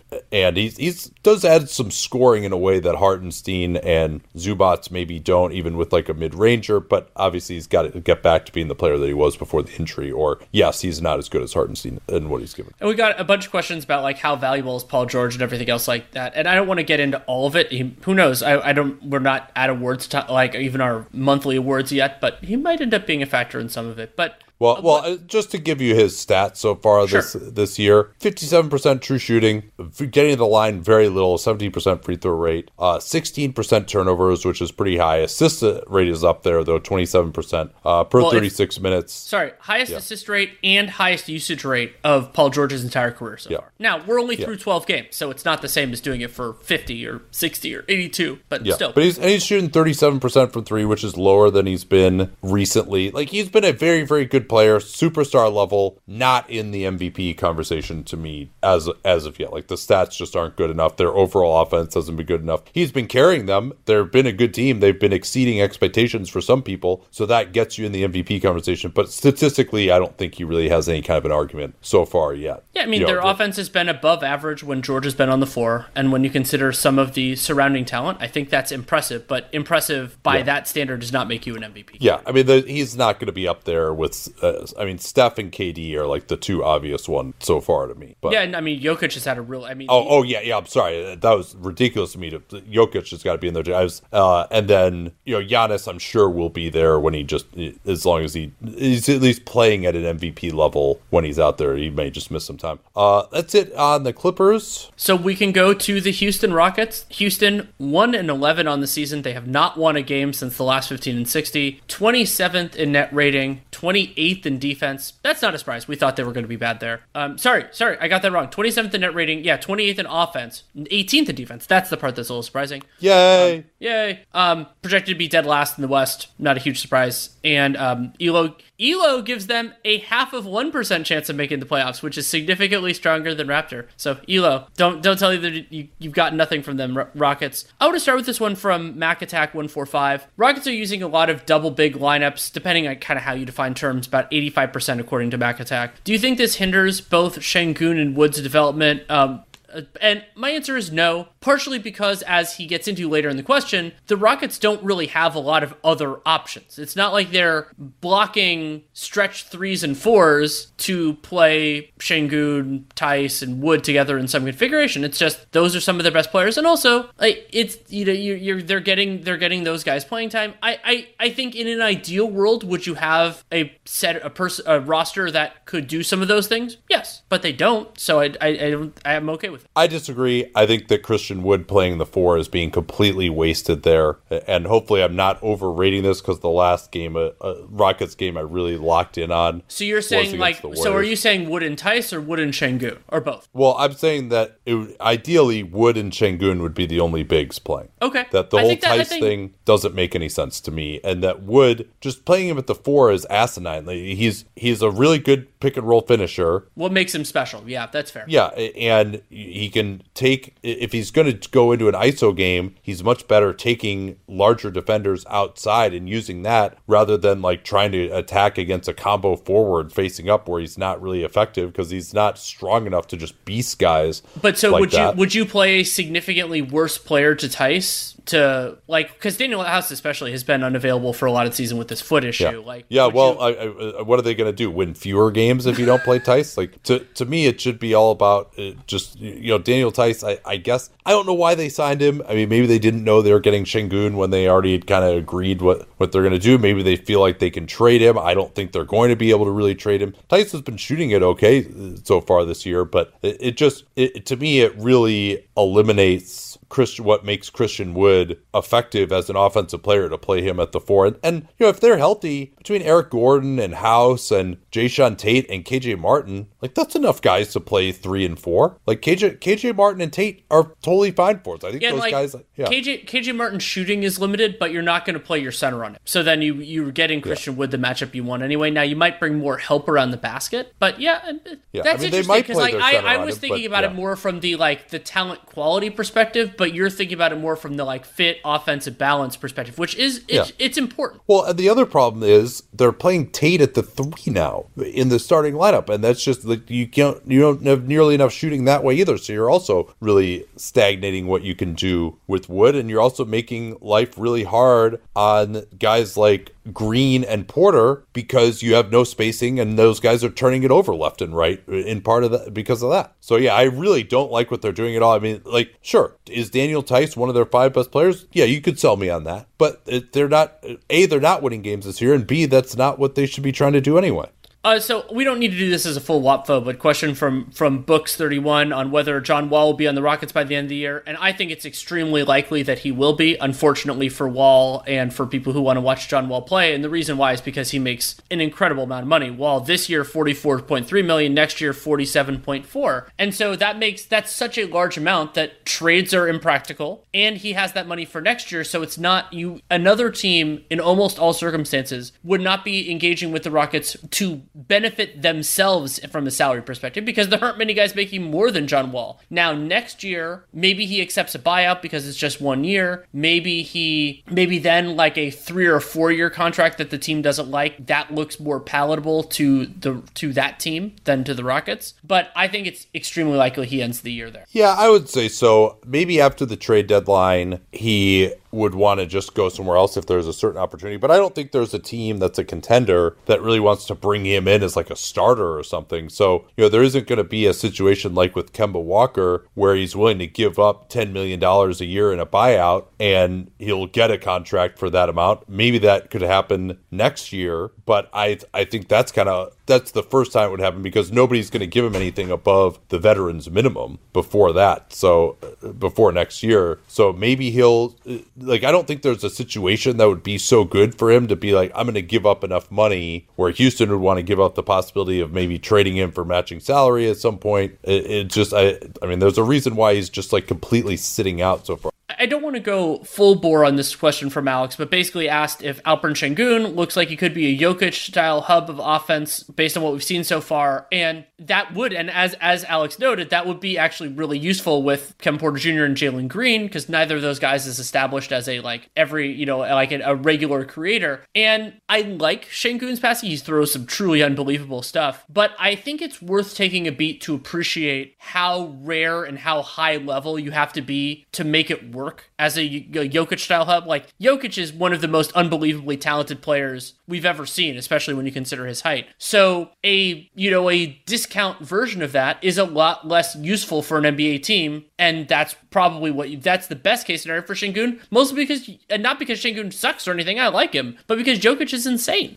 Last one here, Matt Conway. Are you concerned with Jalen Green's rookie struggles in terms of his future, or is it just the byproduct of inexperience in a bad situation? His jumper looks a little weird to me. I mentioned that seeing it in person. I still think it's going to be okay. I don't know if he's going to be hitting like 40% on crazy stepbacks or anything.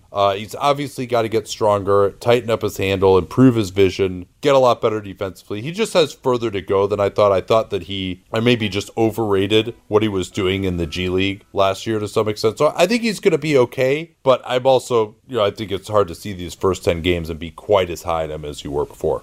Let's move on here to the Golden State Warriors. They are 11-1, 6-0 since the last 15 and 60. 14.1 net rating in non-garbage time is first by a country mile. Second on offense, 114.2. First on defense, 100.1. That's actually 2 points per 100 better than the second best team.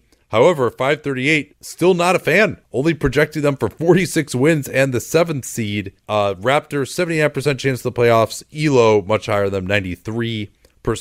And between the Warriors and the Lakers, two marquee teams, 538 hasn't been as high, and I think their predictions have played out reasonably well so far with the Lakers. Warriors have obviously had a very easy schedule, but doing this on any 10-game stretch, having a 14.1 net rating over a 12-game stretch, that's pretty impressive. So we could start with this question. There were a couple along these lines from Ellie Weiss, with the Warriors being 10-1, now 11-1. Shouldn't they push all their chips in the table? I'm not going to talk about the fake trade. So basically that would be trading their recent lottery picks, Wiseman, Kuminga, Moody, and some combination for more established players. And the first question is going to be, how does that player fit into a starting and closing five, presuming Klay Thompson is healthy? And so that means you're almost definitely looking for a forward-sized player that can reliably shoot and can defend at least their own position, but ideally multiple positions if they can. Those players are few and far between, and you presumably want somebody who is under team control or young enough that, like, this isn't their only year. You don't necessarily want like a PJ Tucker situation. You're not going to give up one of those young guys there. So would I give up the farm for Harrison Barnes? That was one of the ones that Weiss asked about. No, I wouldn't. I think that he has had a much better start to the year. We'll probably talk about that in future iterations, but I would do it for a really good player that can fit in for years to come, but not for a rental. Yeah, that seems fair to me. And particularly given how well they're playing, I think you got to reintegrate Klay back into things as well and sort of see where you're at. Another suggestion was Miles Turner. And I don't think that he really would improve them that much, because their best lineups are going to be Draymond at center, and Turner isn't really like a read and react type of player necessarily. I thought this is an interesting question here from Brian Klinger. He mentions Iguodala, Bjelica, Otto Porter Jr., Damian Lee, Looney, Poole, and Gary Payton II, who have all been very good so far. But he asks how many of those are positive playoff contributors, because he's concerned that you don't really have many two-way guys in that group. I think that's a very real concern. And especially, when Otto Porter went down with I think it ended up being a thigh contusion, which thankfully he was able to return in that game. It was a reminder that I think in some ways he could be the most complete, two-way guy of that group, depending on Iguodala's shooting. Porter just can't defend anybody one-on-one anymore, I don't think. But I think he can within a team concept. Like if that's he's made some help plays. Like he still knows where to be for sure. So I think that is a very real problem for the Warriors. And it's not only about the severity of your strengths, but also about the weaknesses. So like Gary Payton, teams are already daring him to shoot, and the Warriors are better at using that. Like some of the stuff, Anthony Slater's brought this up in terms of using him as a screener, which is funny because the Warriors are used to that with Draymond Green of how to use a non-shooter to get things, and his athleticism works beautifully. They're getting these good looks off of it. But I think some of that stuff won't be there as much. So yeah, I think this is a very real concern. Yeah. Now, it's rare that they don't overall have enough shooting on the floor, I would say. Yeah, I do worry about Bjelica defensively, and maybe Porter Jr. and Lee. They do have a bunch of smart guys who are able to help out behind players who can be beaten in isolation in a way that a lot of other teams don't, and they're used to dealing with that with Steph being hunted over the years. But I think this is where Klay coming back is going to be huge. If Klay can really still be a second option offensively, then you've got two of the greatest shooters of all time out on the floor needing to be guarded, and so then you can get away with so much, and they aren't going to have guys out there who are just total non-threats, your Alfonso McKinneys from back in 2019, for example, right? There's all these guys can at least do something and can move off the ball pretty well. Looney is the only one that I would be too worried about offensively. Iguodala always manages to find a place to be with this group and can slip for dunks. They also, another thing that really helps is just having a ton of really good passing. So that helps you deal with not having as much space. But yeah, and Looney, we can transition to this next one here. We got a couple of questions about James Wiseman and whether he's going to help or hurt them. Could they transition Looney's minutes to Wiseman's? They really want him to win that job.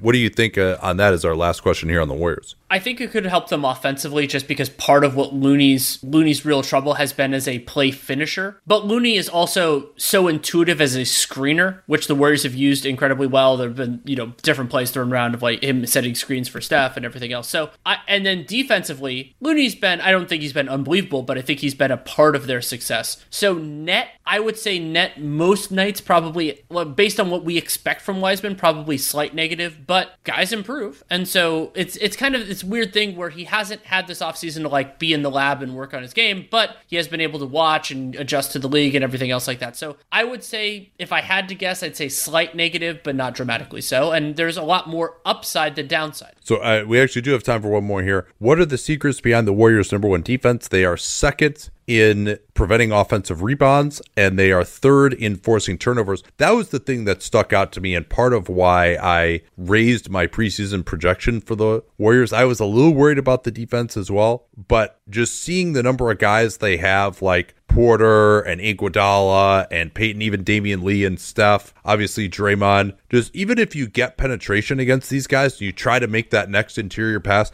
they just have a lot of long arms. They got guys with great anticipation. You can get into decent positions against the Warriors where you feel like you have a chance of getting a good shot like you would against more normal teams. You just got to make one more play, one more pass, take one more dribble, and then you're just getting stripped, or guys are showing up in the passing lanes or getting a deflection. So that third quarter against the Bulls on Friday was an absolute masterclass of basically all of those things. Yes, Chicago threw some shitty passes, but overall the communication, the execution, the disruption was the best. Yeah. It was the best defensive quarter I've seen from any team this year. Well, and the other thing too is everyone knows the scouting report. Everyone knows who you don't have to guard, which is a big problem for the Bulls without Vucevic in that game. And so there's always just going to be more traffic against them in the paint than teams are kind of used to, because they're just not going to guard the guys who don't need to be guarded. Everyone is smart, knows the scouting report, knows how to get back to their man if they have to. Let's move on to the Denver Nuggets. Yeah, the Nuggets are 8-4 on the season, 4-2 2 since last 15-60. They're a strong 10th in net rating, plus 3.9. And that is fueled by their defense. The Nuggets are 21st in offense and 2nd in defense. 538, still very optimistic on the Nugs. 3rd in the West is their projection. 97% chance of making the playoffs, a little lower in ELO. And so, question from Stephen Keating, kind of like the question we talked about with the Clippers, of why the hell is Denver's defense so good? Is it sustainable? Yeah, that's an interesting question. What do the indicators look like just in terms of the opponent shot making? That's always the place to start in these analysis. Yeah, it is when we're early in the season. Nuggets have played 12 games, and there are some things there that are primed for regression. So last year, Denver was 13th in opponent location effective field goal percentage. That's about the same as this year, but they were 21st in actual effective field goal percentage. So that's kind of it's in some ways it's the opposite of what we talked about a little bit with I think that was the Clippers. But this year they're 7th in that, and a big part of it, their rim protection is a little bit better, but mostly it's opponents are missing long 2s and 3s. And so 33% from 3, 31.4% on long 2s. You expect both of those to regress to the mean. That will make a meaningful difference. But they also, there are some reasons to think that it will be better. Overall, I think Aaron Gordon's impact, they have him for a full season this year, which they didn't before. And I would say, to me, Jokic has been better. It hasn't been insane, but he has improved. Yeah, a stat on that, Jokic usually allows in the high 60s in terms of his defensive field goal percentage at the rim. This year, that's 62.4%, so a little bit better. And that tracks with what I've seen from watching him as well. He's made more plays at the rim. There have been fewer plays where he just hasn't bothered to rotate. When he does get over there, he's getting his hands on more balls, not just with getting deflections, but also actually impacting guys at the rim.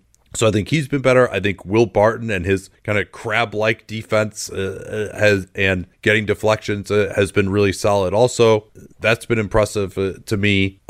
So, yeah, I think their starting unit defense has been pretty good. They're going to be helped probably with Michael Porter Jr. being out for a little bit. He's one of the bigger weak links for them, even though I thought his defense was fine so far this year. So are they going to sustain as a top 5 defense? I don't believe that to be the case. I think, but I'm encouraged. Now, again, this doesn't necessarily mean in the playoffs that it's totally time to reevaluate what these guys could be and what Jokic could be defensively in the playoffs, going against really high level of offenses, teams like the Suns or the Warriors. And teams, once teams can shift their game plans and everything else, that's right. An important difference. One thing I want to keep an eye on is that last year, Denver, and so we mentioned they're right now, they're 2nd in defense. You could think if with that, in the abstract, oh, well, maybe it's the, bench defense. Like last year, they had a strong bench defense without Jokic. 115.2. And they're playing really small. They've lost defensive stalwart Isaiah Hartenstein from last year's team. And that right now, that hasn't been working particularly well. And fortunately, bench defense, if the front office wants to improve it, that is something that you can do in season, depending on how they want to shift things with personnel. And also, I think there will be some opponent shooting regression in those lineups. I didn't look into it fully, but I wanted to mention that nuance. Yeah, so another couple of questions here, is do we have enough evidence to reevaluate Jokic's defense? And I think I can say that, yes, he's playing better than I think he probably ever has from seeing him so far. But if you're going to reevaluate things like, my ranking of him in the top 10 players in the NBA, there's not that much to me that he could do, unless he's just switching out on guys on the perimeter and staying in front of them like crazy or something like that. Or really just playing unbelievable pick and roll defense against a team like Phoenix or something over and over again, where I'm going to really change. My default is still that he's going to be a little bit too slow to be a huge positive defensively in the playoffs, particularly given his offensive load as well. And so he's really would have to prove it against a good offense, going up against Utah, going up against Phoenix last year. It's not like they stopped Portland last year either. So generally, they have not played very well defensively in the playoffs with him in there. They are going to have a good defensive playoff series against a really good offense that has the ability to play and pick and roll with the floor spread before I will change my overall opinion that I think it's very difficult to win a championship with Jokic at center due to his defense. We got a question from @MapTimeArcada about the Nuggets' new bench rotation with Bones Highland replacing Campazzo, and I need to see more. Bones is intriguing. He was somebody that we hadn't watched any film on beforehand, so I'm going to admit, that's going to be something I watch more closely over the next 2 weeks. Yeah, to me, it made sense because Campazzo has really struggled to start the year. They just desperately need scoring between he and Rivers being unplayable, and of course Malone also kind of being wedded to some of these bench groups without mixing and matching the starters. Also the fact that Michael Porter Jr. hasn't been able to join that group and play well, and now he's out. So they needed somebody, and I thought that the type of player that Bones is, even if he is a rookie, just some kind of shot creation, somebody who can just bomb it on that second unit was desperately needed. So he fits in exactly with what they needed, and we'll see once he gets more of a sample of whether he's actually going to be able to be efficient and make shots with that group. It's just kind of too early to tell with that. And I also really, am concerned about the defense of a guy named Bones. It's not necessarily. The other kind of part of this conceptually is that I brought up the defensive limitations of the non-Jokic unit earlier. They're playing small and everything else. Now, maybe you could shift that a little bit, but if you're not going to be able to defend well, at least put more offensive talent on the floor and try to get your scoring up. And that's really what those lineups have done. They haven't been great defensively, but they've been better offensively. And that can They just didn't have anyone who could create shots with that group. Yes, exactly. So I'm confident in the idea, but I want to watch more of the Nuggets before I say anything definitive about the film. Ready to move on to Dallas? Yeah, let's finish it out here. So the Mavericks are 8-4, 5-2 since the last 15-60, but they're 4 games above 500, but they're below water in terms of net rating, -1.4 excluding garbage time, 17th in offense, 20th in defense. 538, Raptors still optimistic, 48 wins, 5th in the conference, 79% chance of making the playoffs per ELO. And we got a bunch of different questions about why Dallas's offense is struggling, and Luka and everything else, whether you want to do the one from Kirk Henderson or there are a bunch of different ones. And so I wanted to do a very...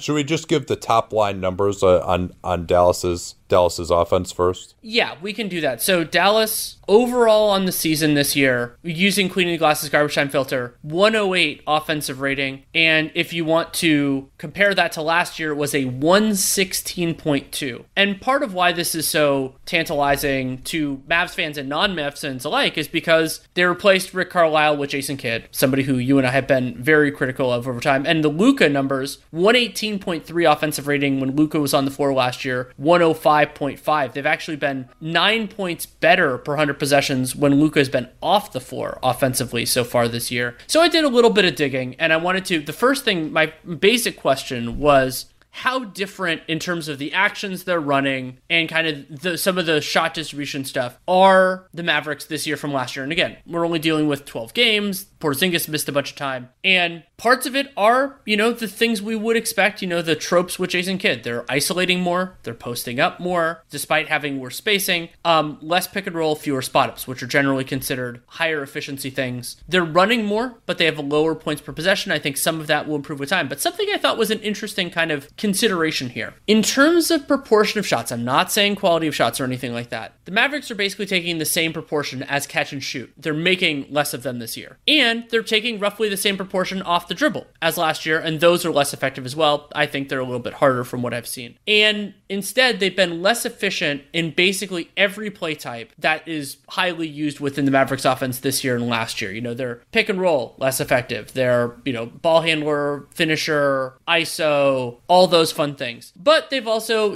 so you're like, well, is that offense, or is that Kid, or is that everything else? And my answer is, I think it's mostly other stuff, because they just have all of these guys this year in, we're small sample size theater here, that are just shooting horrendously from the field and on threes. And yes, some of that is playing worse spacing, playing overlapping guys, not having Porzingis available for all of it. But do I think Dorian Finney-Smith is going to shoot 37% from the field and 29% on threes for the year? No, I don't.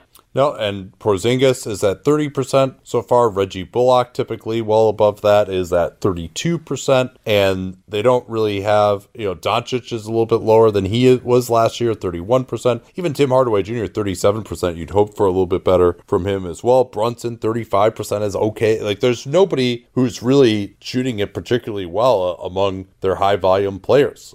And Kleber was okay for a little bit, but he's only played 6 games and he's been out since then with this oblique injury. So yeah, I don't think that Jason Kidd made these guys completely forget how to shoot. They are taking more mid-range jumpers and have traded shots at the rim for that. I also think that less of Kristaps Porzingis at center is not great when playing with Powell. I think that the Porzingis-Kleber combination is a pretty good one. But to me, Finney-Smith is such a big player because he's just going to get left open for forever until he starts hitting shots. He was already the guy that teams left open, and now he's really been struggling. So that's one of the biggest concerns for me. And yeah, they're running a few more pin downs for Tim Hardaway Jr. and stuff like that, but I don't think that's what's killing them. I think their spacing has been worse for sure. But I don't think that their shot quality from three is so much worse that they're now going to shoot whatever it is. What are they shooting from three as a team right now? They're 33%, which is 25th in the NBA. Yeah, and so that's a fair way to put it. Now, at the same point, like when you look at last year, the Mavs were way better offensively when Porzingis played at center, and he played 82%. As clean the glass filters that there are always differences of opinion, some of that stuff. And it's closer to 50-50 this year. Yeah, that makes it harder, especially when you're every single other center that Dallas plays. Every time Porzingis is playing at the 4, it's with somebody who can't shoot. Like, that's just who Dallas has. So, but to me, I don't think there's a single individual player on the Mavs other than Jalen Brunson who just is playing as well as they played last year overall. Right. So and Doncic is a part of that. Kirk mentioned his fitness is not amazing either. So yeah, I don't.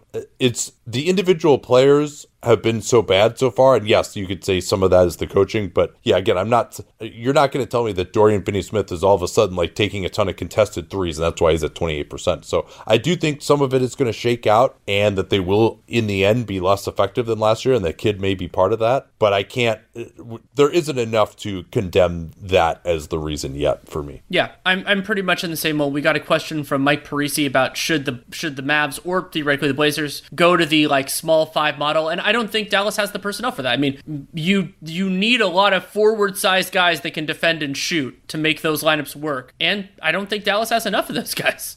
Yeah, they have like no athleticism. Even Dwight Powell, who again I think is playing way too many minutes right now because he's not the same effectiveness as a rollman. He doesn't get up for alley-oops coming off the torn Achilles. He's never really been a great defender, or they've got him guarding out on the perimeter. I don't think that really works that well either. He's not the same force that he was when he was leading the NBA in points per possession as the rollman a bit ago. Well, and he's not playing that much. But Sterling Brown so far, 121 minutes. And again, we're not saying that's a huge sample size. 33% true shooting, partially because he's made 20% of his threes and then only 33% of his twos. So, like, that's somebody who could theoretically provide some athleticism, some oomph. And then Josh Green has barely played at all. He's at 37 minutes on the year. All right, last one here from Mr. 314. He says, okay, I think this may be a good Mavs question, and he is correct. Is Jalen Brunson legit? How much will he make next off season? And to me, he falls into this really interesting area because you're really kind of high-end starter guys. Your Van Vliet, your Dinwiddies, you're getting $20 million a year. But there aren't really many point guards who are making between 10, which is what you get if you're considered a really good backup, and 20, what you get if you're a really good starter. There seems to be a delineation between those two, and I can't think of many point guards. Maybe DeJounte Murray is one. I'm trying to think of who else is in that group. But that's kind of, maybe that's where I see Brunson is, probably above that $10 million a year range, but not getting 20. But those contracts don't really tend to get given out that much either. Yeah, and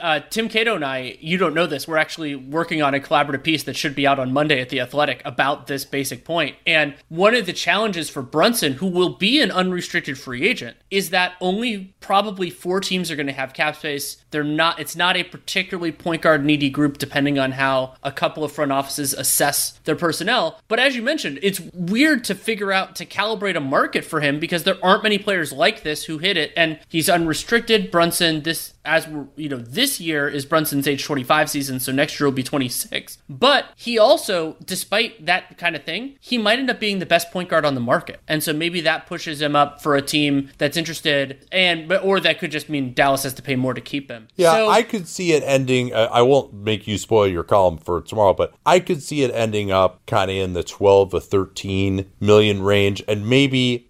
So that's to the point where if Dallas offered him the maximum extension that they could, because he's on a minimum salary right now, which would be in the 4-year, $55 million range, I would probably take that if I were him. I think I'm just not sure where a much bigger offer is coming from there. Well, and the interesting part, this comes up in it, is that Brunson, that extension can't get richer. So the longer it takes, like the longer this goes on, the less risk he thinks he's taking, of mitigating by doing, injury or whatever. So his opinion on it might change a little bit, even if his market value doesn't change significantly over that time. So but I like Brunson. I think he's a good player. And the limitation, though, that I have with him, and it hasn't changed as much, is the idea of the him alone test. And so it's like, okay, if Jalen Brunson is your best offensive player, he is your lead creator, do I believe that you're going to have a consistently above average offense? And it has been this year. When he's played without Luka, we're dealing with 287 possessions. They have a 116 offensive rating. That's fabulous. That's part of why the Mavericks have had a better offensive rating. Not saying they've had a better offense, that it's been more successful when Luka's been off the floor. But I'm still not there as like that's the signal. It's just that Brunson can be that on any team. But I'm more optimistic than I've been in the past. All right, well, that will do it for our first 15 and 60 mailbag of the season. You can join us in all the usual places this week. What are we doing for the NBA cast this week? We are doing Pacers at Knicks. 7:30 Eastern start, 4:30 Pacific for those of you on the West Coast. Should be a fun one. I guess I'm betting we'll have the opportunity to talk about the Knicks' amazing disparity between their starting five and everybody else, which is really interesting. And so you can get that from us. You can also, we'll do Twitter Spaces on Tuesday, and it should be a fun 6 Eastern, 3 Pacific, by the way. Thank you. I have trouble remembering what time that is until it actually happens. Yeah, so that's probably enough to plug at the moment. And so we'll talk to you all tomorrow night. Till then. Reese's Peanut Butter Cups are the greatest, but let me play devil's advocate here. Let's see. So, no, that's a good thing. That's definitely not a problem.